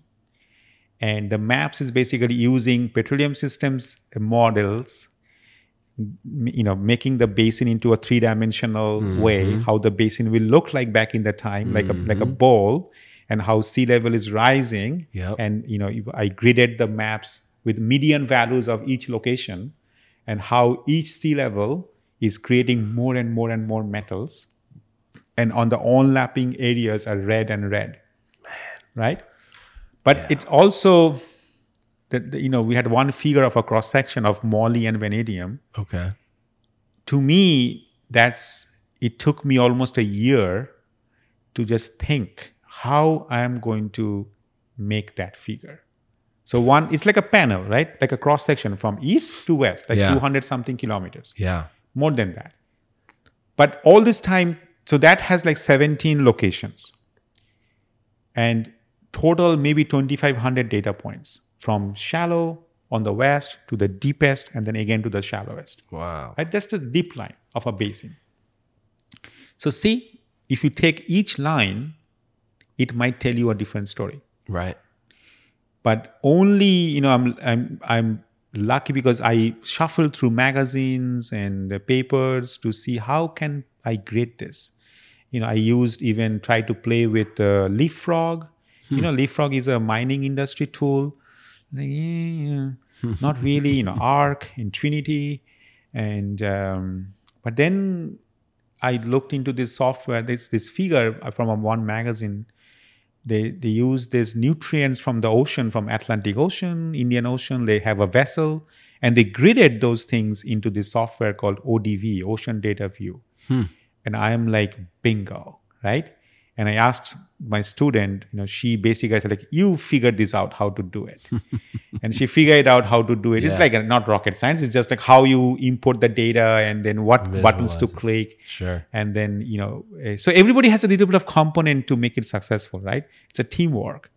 And once I figured it out, it was just magic. And I personally feel if people see it, people will realize we need to change the game, how we interpret paleoclimate and paleoredox, right? It is not very simple, yet if you really understand how the basin looks like, it's very, very fascinating. So one section story cannot tell the global picture. At least try to answer the basin picture, forget the global. Right? So it's tough, and it's really, and we are lucky to have data set. By the way, a lot of people have this idea that we have a data set, we hide data set. This is a public domain data set. Right. So you could have done it something, nobody's stopping you. Uh-huh. It was originally taken for petrophysical, fracking, all of that stuff. I just, with our group, we had just to, change it to what we wanted to do and create something fascinating. We are officially starting the drill down segment of the PVE podcast with Swapan Sahoo. Swapan, what is your name? What's your name like? What's it mean in India? Dreams. Swapan means dreams. Mm-hmm. Nice. And how about Sahoo? Is that just a family name? It's a family name. Yeah. I see. I have my phone out because I'm going to go to the post. Okay. The post that started it all. Okay. Swapan. Here we go. And go into your profile. And I'm going to say, I want to see activity. show all. And You mean LinkedIn profile? yeah, Oh, okay. well, I'm going to read your LinkedIn profile later for this. But what I want to go to is the post that you made, which is this one. Get to comments. Yes, it is. So your LinkedIn post that tied this all together, really got us hooked up here, says, I'm happy to share our latest research article on oceanography titled Basin Scale Reconstruction of Euxenia and Late Devonian Mass Extinctions has been published with Springer Nature in Nature, #Nature. Read and share. Also see here is another link. It has been a journey, and more importantly, doing it with close friends. Geoff, how do you say the last name? Gila Dilu. Jay Kaufman, Kate Wilson, Bruce Hart, Tody Larson, Andrew Bowman, and Benjamin Davis Barnes. Importantly, this work would not have been successful without the support of #Equinor, and I am thankful to the leadership that supported me throughout the journey. Thank you, Lisa Raboro, Chris Leopard, Lisa Nealon, and Freddie Kirby. I am deeply thankful to the research group and everyone else that was involved. Also, big thanks to Kiara Gomez and Richard Womack for graphics and Dipanita Nandi. Yeah.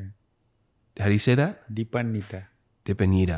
Nandi for several discussions on the Bakken formation. Thank you to everyone. And then Tody Larson, got to bring him back in just for a second because that's what got me.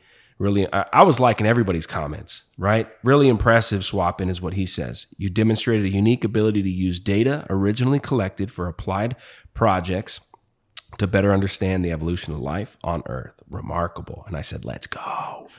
And then you said, thank you, Tody. And then he says, you know what? You would be an ideal candidate for the PBE podcast. Thank you, Tody. I agree. I said, now that sounds like a great idea. And you said, I'll definitely take you up on this. And some of the other conversations or things that have been said about this, Lorena Mascardelli, right? Mascardelli, leader state of Texas Advanced Resources. And she says, oh boy, big research, guns out. Good one, Swapan. We got Derek Adams. Congrats, my friend. You know, you just scroll down and there's a lot of praise, a lot of congrats, Swapan. This was fantastic work. Everyone reading this paper should question their use of paleo redox proxies. You know, there's definitely something going. Here's Wahid from Impact Exploration, right? Services. They do. They have a lab in Houston, right? They can run all these types of samples. They can collect all this data. He says, congratulations. So happy to see the hard work came out finally. Amazing, proud. You know, anyway, you get a lot of praises for what you did. That's a big deal. Yeah, I'm honored. Yeah. Well, it's because you're doing something, obviously, that's potentially changing the game, or it's the standard or the foundation of how geoscientists can attack a paleo problem, right? Paleoceanography, paleo redox, how to start understanding this, what data sets you need, the philosophy you need to attack this problem and put it together. That's what I'm hearing from this story and from this publication. Tell us a little bit more about just kind of your main dropouts from publishing this. I mean, all those are good, heartwarming, comments, and makes me smile in the corner of a room, in a way. Yeah, but I think there is a lot of hidden messages in there scientifically, but let just people figure it out. But inspiration wise, I have to say that there is a lot of inspiration for the next generation. Right. And that has been a focus within Equinor, and I've been trying to always encourage new generation. What I mean by that is there is a great amount of, if you go to LinkedIn or last 2-3 years in digitalization, blah, blah, blah, etc. Spearman's coefficient, Bayesian statistics, I tell myself I have a poor man's correlation. I don't need to know a lot of statistics. Ask yourself, what's the critical question? Everything else will follow, right? If you don't know what you're asking for, I can give you this 34,000 data points. This data was with 17 companies probably for the last 5 years. What did they do with it? Who asked the right question? Yeah.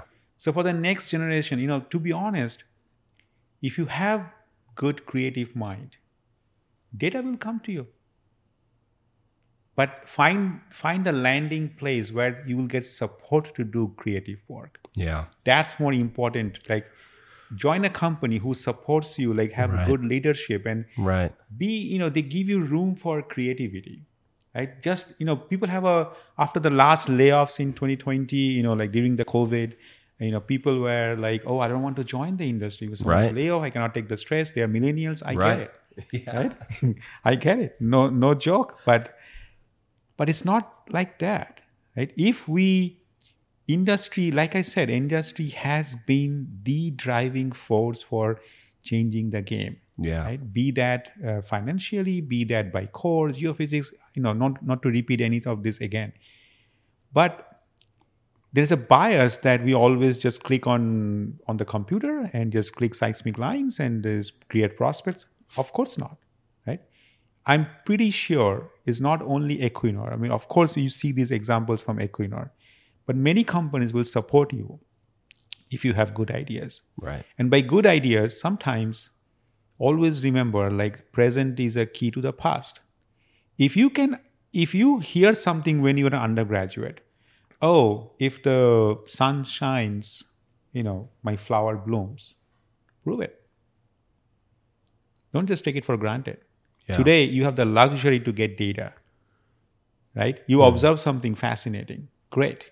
If you have the luxury to do this, sometimes just go back and do simple science. Prove it. Mm-hmm. Like, say, carbonate diagenesis happens for this.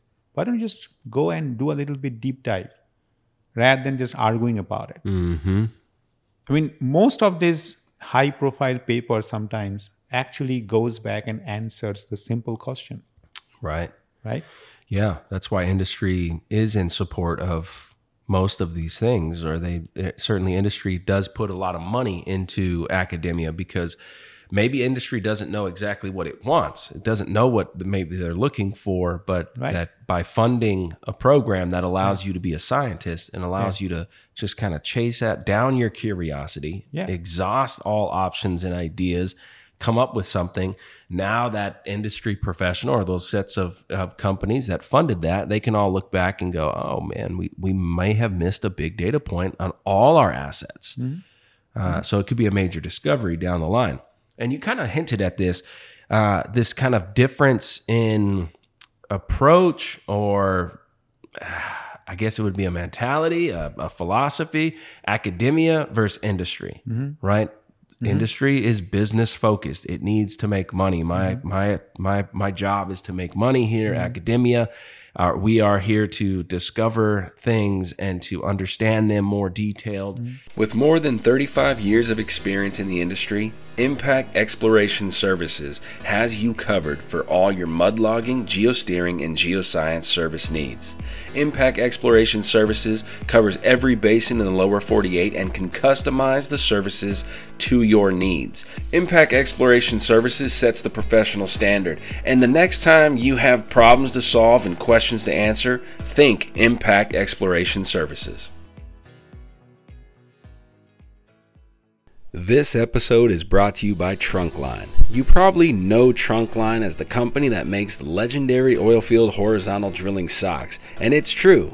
Our Drill Baby Drill socks featuring a heel-to-toe wellbore are 100% American-made and are designed right in the heart of the oil and gas industry. But did you know that Trunkline is also a revolutionary digital marketing tool that can transform the way you advertise your oilfield services? You can showcase your company's project track record on Trunkline, and our automated platform will boost your exposure through social media, email marketing, SEO, and more. Now, whenever one of your new customers asks you, Can you show me an example of your work? You can simply turn them to your Trunkline portfolio. It's more effective than a brochure, it's less expensive than sponsoring a hole at a golf course, and easier than maintaining your website. Join more than 200 service companies on Trunkline by signing up at register.trunkline.com today. Let's go. That's fundamentally the difference, but what else are kind of like the big differences that you see between industry and academia? So some, people say about it, like say, industry doesn't have time, right? Oh, I want this yesterday. It's like a common joke. Like I want this yesterday. But academia is like people from industry joke with academia is like, pie in the sky, or, there is a apple ship, mother ship, whatever those things are, right? I am not familiar with those phrases. In short, they say like academia doesn't have the time pressure. And academia people thinks industry doesn't care about the details. I think it's an absolutely wrong conception. If industry doesn't pay attention to the details, they cannot do all of this enormous high-tech drilling and producing from 8 kilometers down in subsurface. Let me ask, how high is the Mount Everest? It's 8 point something kilometers, right? Right? 34,000 something feet. Yeah. Okay. How much depth is our common Paleogene prospects in Gulf of Mexico? Around that height. So can you climb one Mount Everest very easily? And how do you expect, like without paying attention to details, we go down that deep precisely where the prospect is so easily?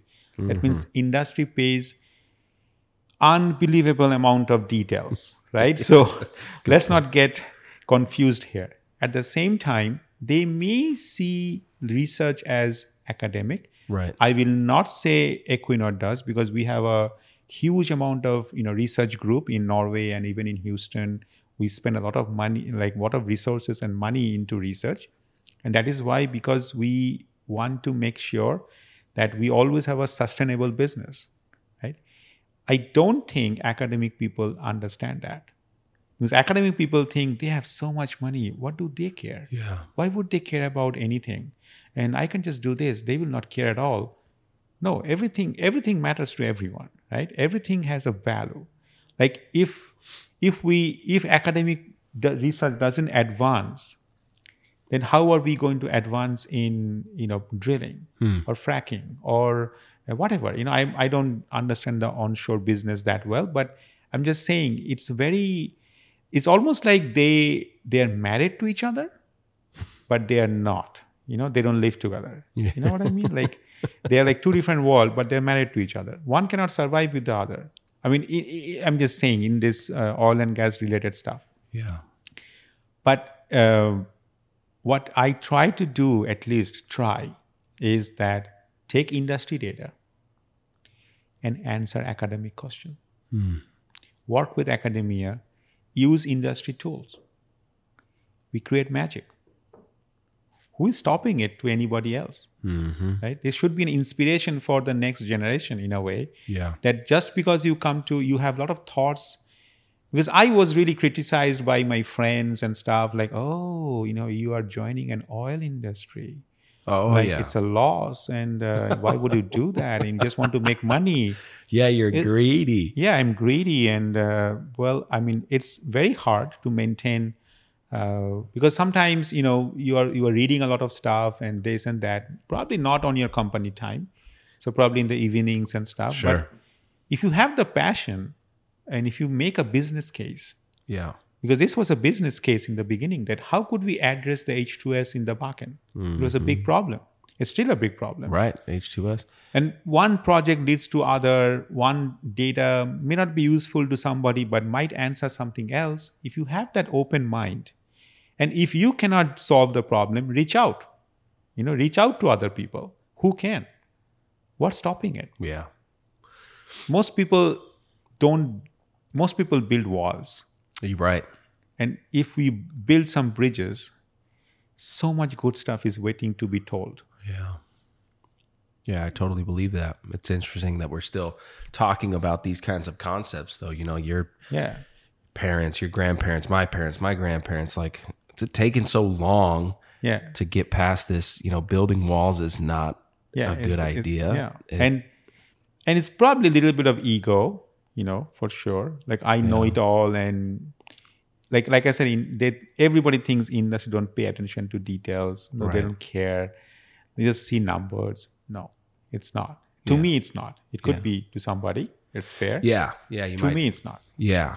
You get down to, well, I mean, I could imagine, right, larger companies having the ability to maybe do that a little bit more than mid-sized companies that are supposed to be, running really lean. Totally. Right. So it's circumstantial. And that goes back to your point of young professionals that are getting in positions. Are you really in that chair 8-10 hours a day, grinding out work because the job needs it, the project needs it, or is there some time there that you could be putting towards research and putting towards ideas and testing concepts? I bet people would be pretty surprised if they actually calculated that out, and how much time they might have to bring up to everybody in the company if they have the guts to do it, and say, look, something's going on with this dolomite here, and here's the data on what's supporting my idea, and then talk about that throughout the company and see where that goes. I think you bring up a very, very fascinating point, courage.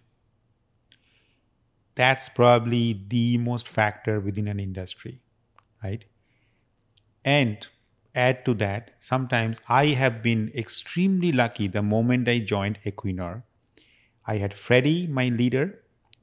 Then I had, some changes because Freddie, retired, and some changes. But then I had vice president, senior vice president level leaders.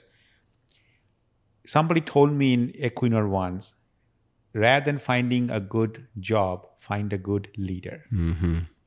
Because job is like, okay, I do this for this. That's totally important. I'm not saying it's not important. It's very important. But a good leader supports what you just said. That I'm seeing this, I have some idea.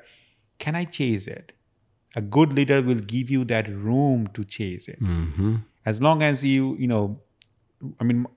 Freddie, I'm just calling her name, but Freddie told me once, I just realized that if I don't breathe behind your shoulder, you will do something good. Do you realize how inspiration that is? Mm-hmm. Because then that means you realize that your leaders trust you. Right. That you know your responsibility, you know your job, but you have something in your mind which you want to chase, go for it. Yeah. If it adds value to the company, people will listen to you. But if it's just your self agenda, who cares? Mm-hmm. Right? So that's the challenge. If you could have n number of ideas. I have a whole n number of ideas.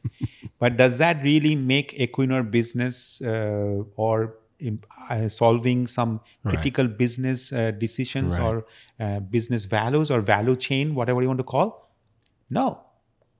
It's probably I have a lot of rocks saved from Proterozoic because I really love Proterozoic. Yeah. And I want to really know what the eukaryotes and prokaryotes were doing in the Proterozoic. That has nothing to do with, the industry. But if there was a reservoir and that carbonates are a frac reservoir, but still what eukaryotes and prokaryotes are doing has nothing to do with the industry. Yeah. But if, say, we are now in a different time period, I want to know the organic matter and how they were driving the organic content. What kind of source potential can we have for the same time interval, maybe the next basin? That's important. So you need to ask yourself how I'm going to add value to my company. Yeah. And of course, there will be always opportunity to have something side project, which you can, if you have so interested, take the time in the evening or something you're on a weekend and build on it. Right. I don't think anybody is stopping you. No. Right? No. But the first thing should be like, if this adds value to my company, I'm going to be courage enough and reach out to the right leaders to see if they support you. Yep. And I trust you. Trust me, they will support you. The old folks, it's fine. Whatever they do, I don't really. But I really, in a way, worried about the next generation. Because if new talent doesn't come to industry to work, there will be a a loss of talent. Yeah. And but they shouldn't run away because of the biases people hear. They should come because of the success stories that also happen, right? So Yeah. if you want to play with these days, like in our days, I guess, in our days, when we were young, if you ask somebody how many languages do you know, like, they will say like, oh, I know German, I know French, I know English, I know Hindi, whatever. Uh-huh. But if you ask an average kid how many languages do you know, they will like, oh, I know Python, I know Java, I know, like, it's a whole different world, right? Yeah. So they also have good ideas, and they also have like crazy way to look differently, see things differently. Right. We must be missing out something. We want to work with those creative minds who sees the world in a different way, right? Because if we don't collaborate with, again, back to academia, back to new talent, and I really want to like inspire. We are trying. It's not that there is no.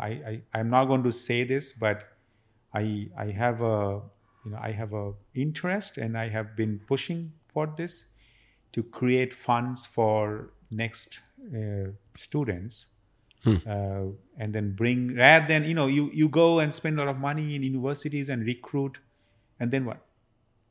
But if we actually fund some students for creative proposals, and fund them, bring them in, have a small little day to have fun and showcase their research. Yeah. That's real talent hunting, right? They could Yeah, be such a doing good something. idea. If everybody gets a few $1,000s to, like 10 students get a few $1,000, or 5 students gets $5,000, there's not much money to ask for, but it's a lot for 5 students to do something creative, right? Small Can't imagine little getting steps. $5,000 when I was in undergrad. Exactly, right? Think about it. You are a master's or undergrad or a PhD, whatever. Doesn't matter which level you are in. 5,000 will be a nice amount of money to do something creative. Absolutely. Go to a conference. Go to some, create some data. Whatever you have some ideas, go chase it. Yeah. Pay for a software. Whatever you need. Can you get closer to the mic just real Sure. quick? Yeah. Slide in. Yeah. Can the chair come in anymore?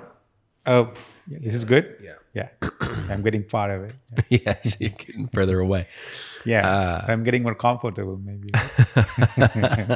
That's good. Yeah. Well, so let's go back to just wrapping up the drill down segment. So this paper was initially inspired by trying to understand the H2S issue of the Bakken. From the industry side, I had this vision, like from 2016 almost, like why and how the metals are rising, where traditionally we see metals should be declining. Mm-hmm. Why is it reversed than any other basin?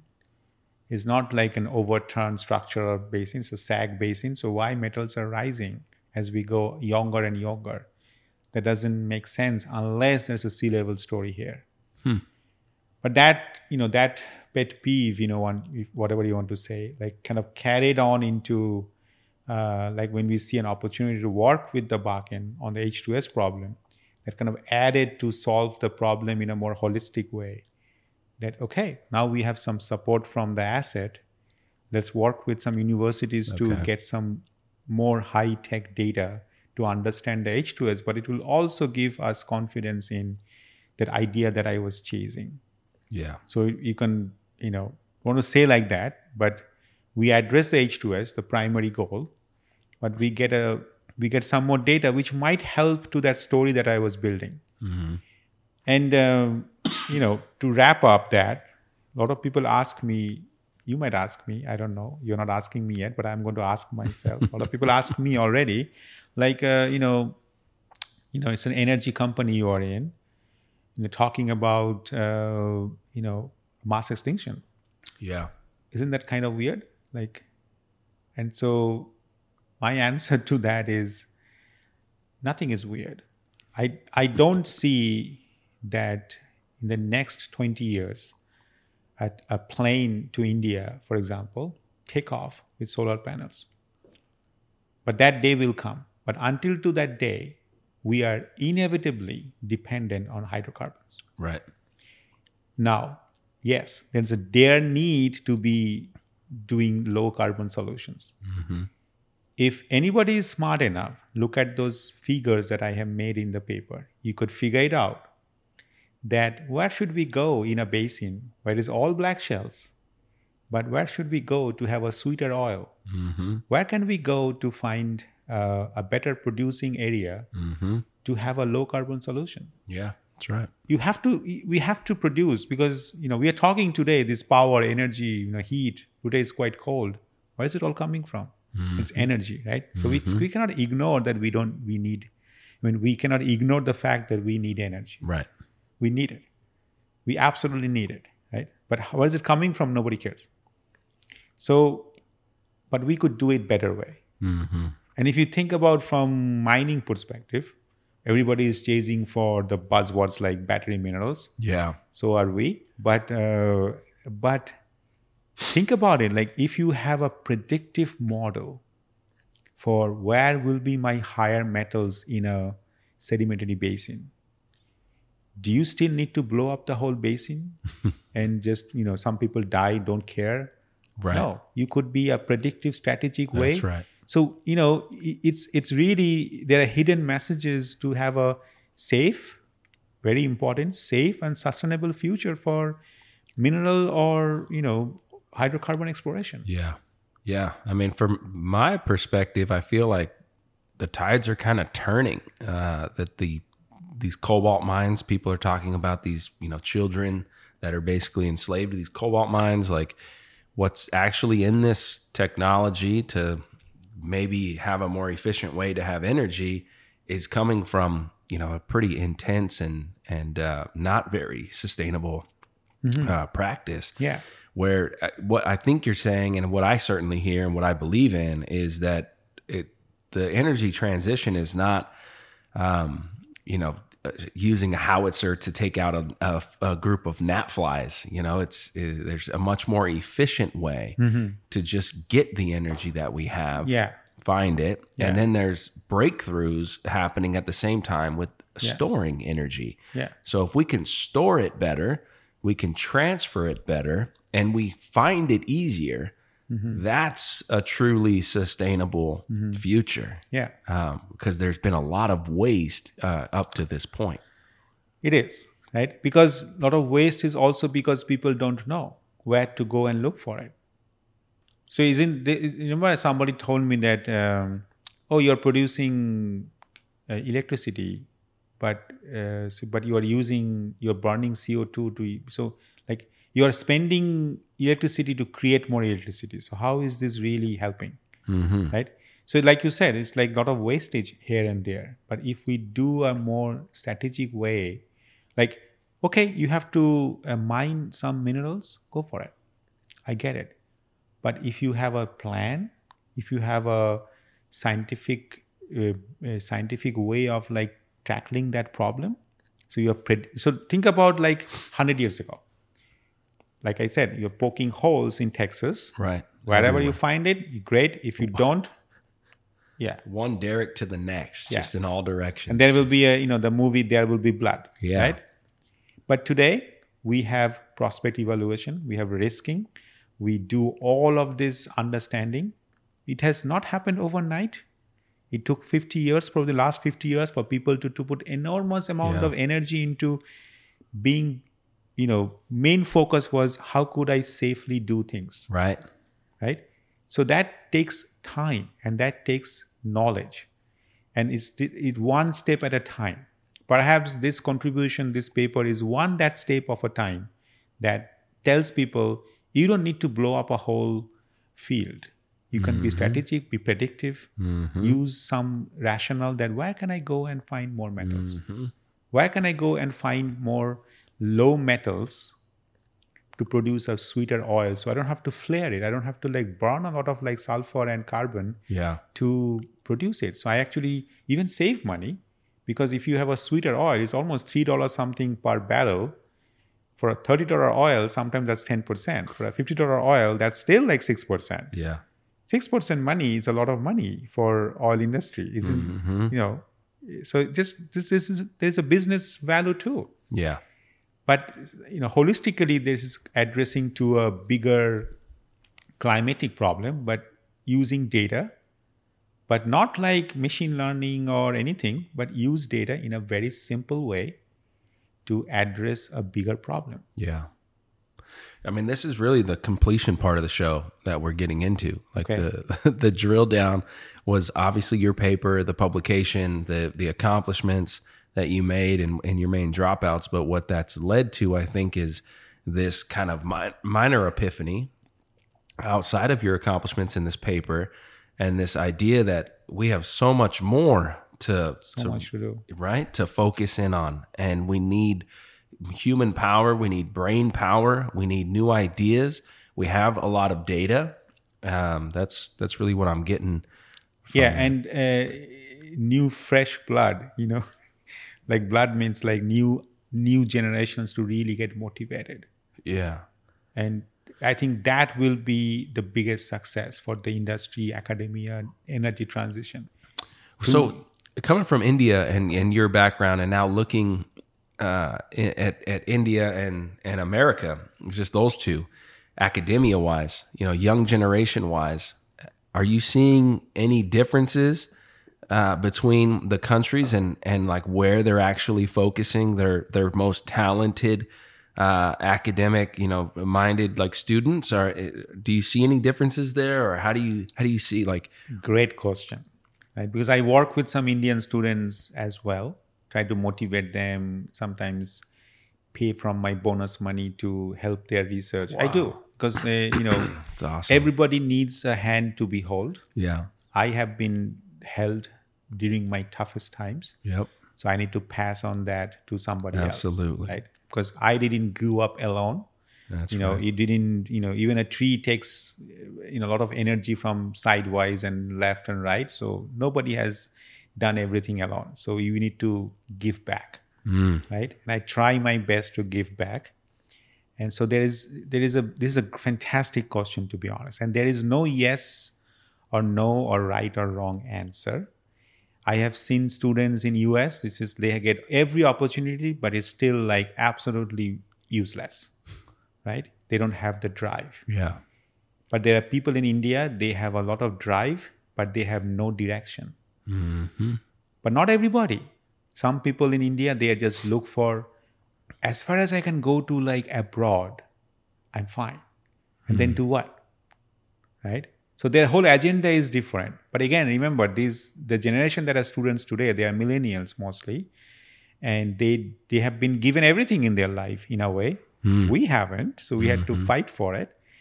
But to deal with them, to tell them that, sometimes I tell them that, like somebody told me, like, what, so what, now what? Right? So they're like, oh, I'm just doing this cool study on this. I'm like, okay, so what? Right? Like, no, yeah, okay, now what? Right? What are you going to do next? Yeah. What does it mean even? Who benefits from this study? Yeah. How does this even make a difference in somebody, research-wise? Forget somebody's life. But research-wise, how does it make a difference? If you don't think that way, it really is meaningless, right? Then you are just writing something which you feel like, yeah, it's cool. That's fine.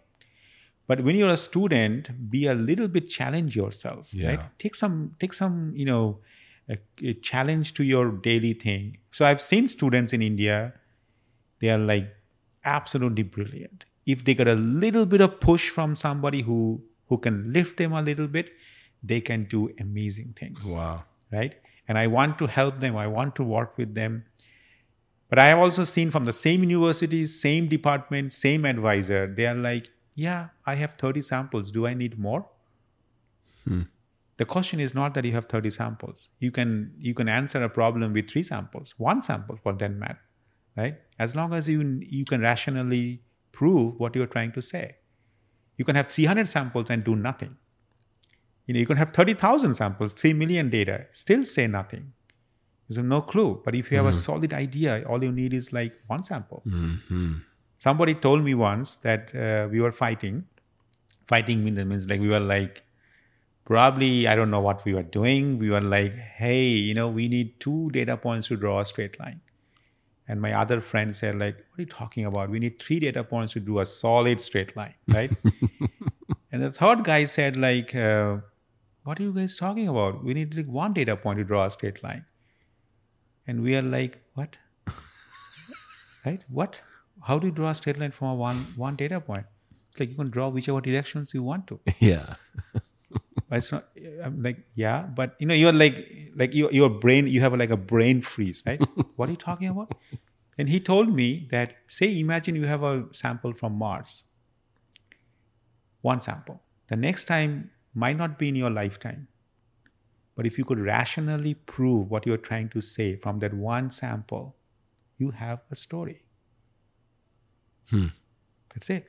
And that, to be honest, it's really important for the next generation to realize. Now everybody wants like, oh, I don't have data. Industry hides data. Academia is so dude, get a good idea. Data will come to you. In this 2023, data will come to you. Post on LinkedIn. Does anybody has any public domain data on blah, blah, blah? Oh, you get blown up. You look blown up, right? People will work with you, have a good idea. Yeah. So it's the idea that matters. Yeah. Right. Right on. So I think the real answer is drive.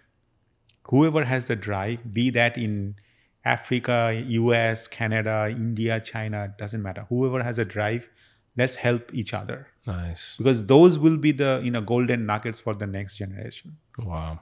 I want to add one thing though. Let's hear it.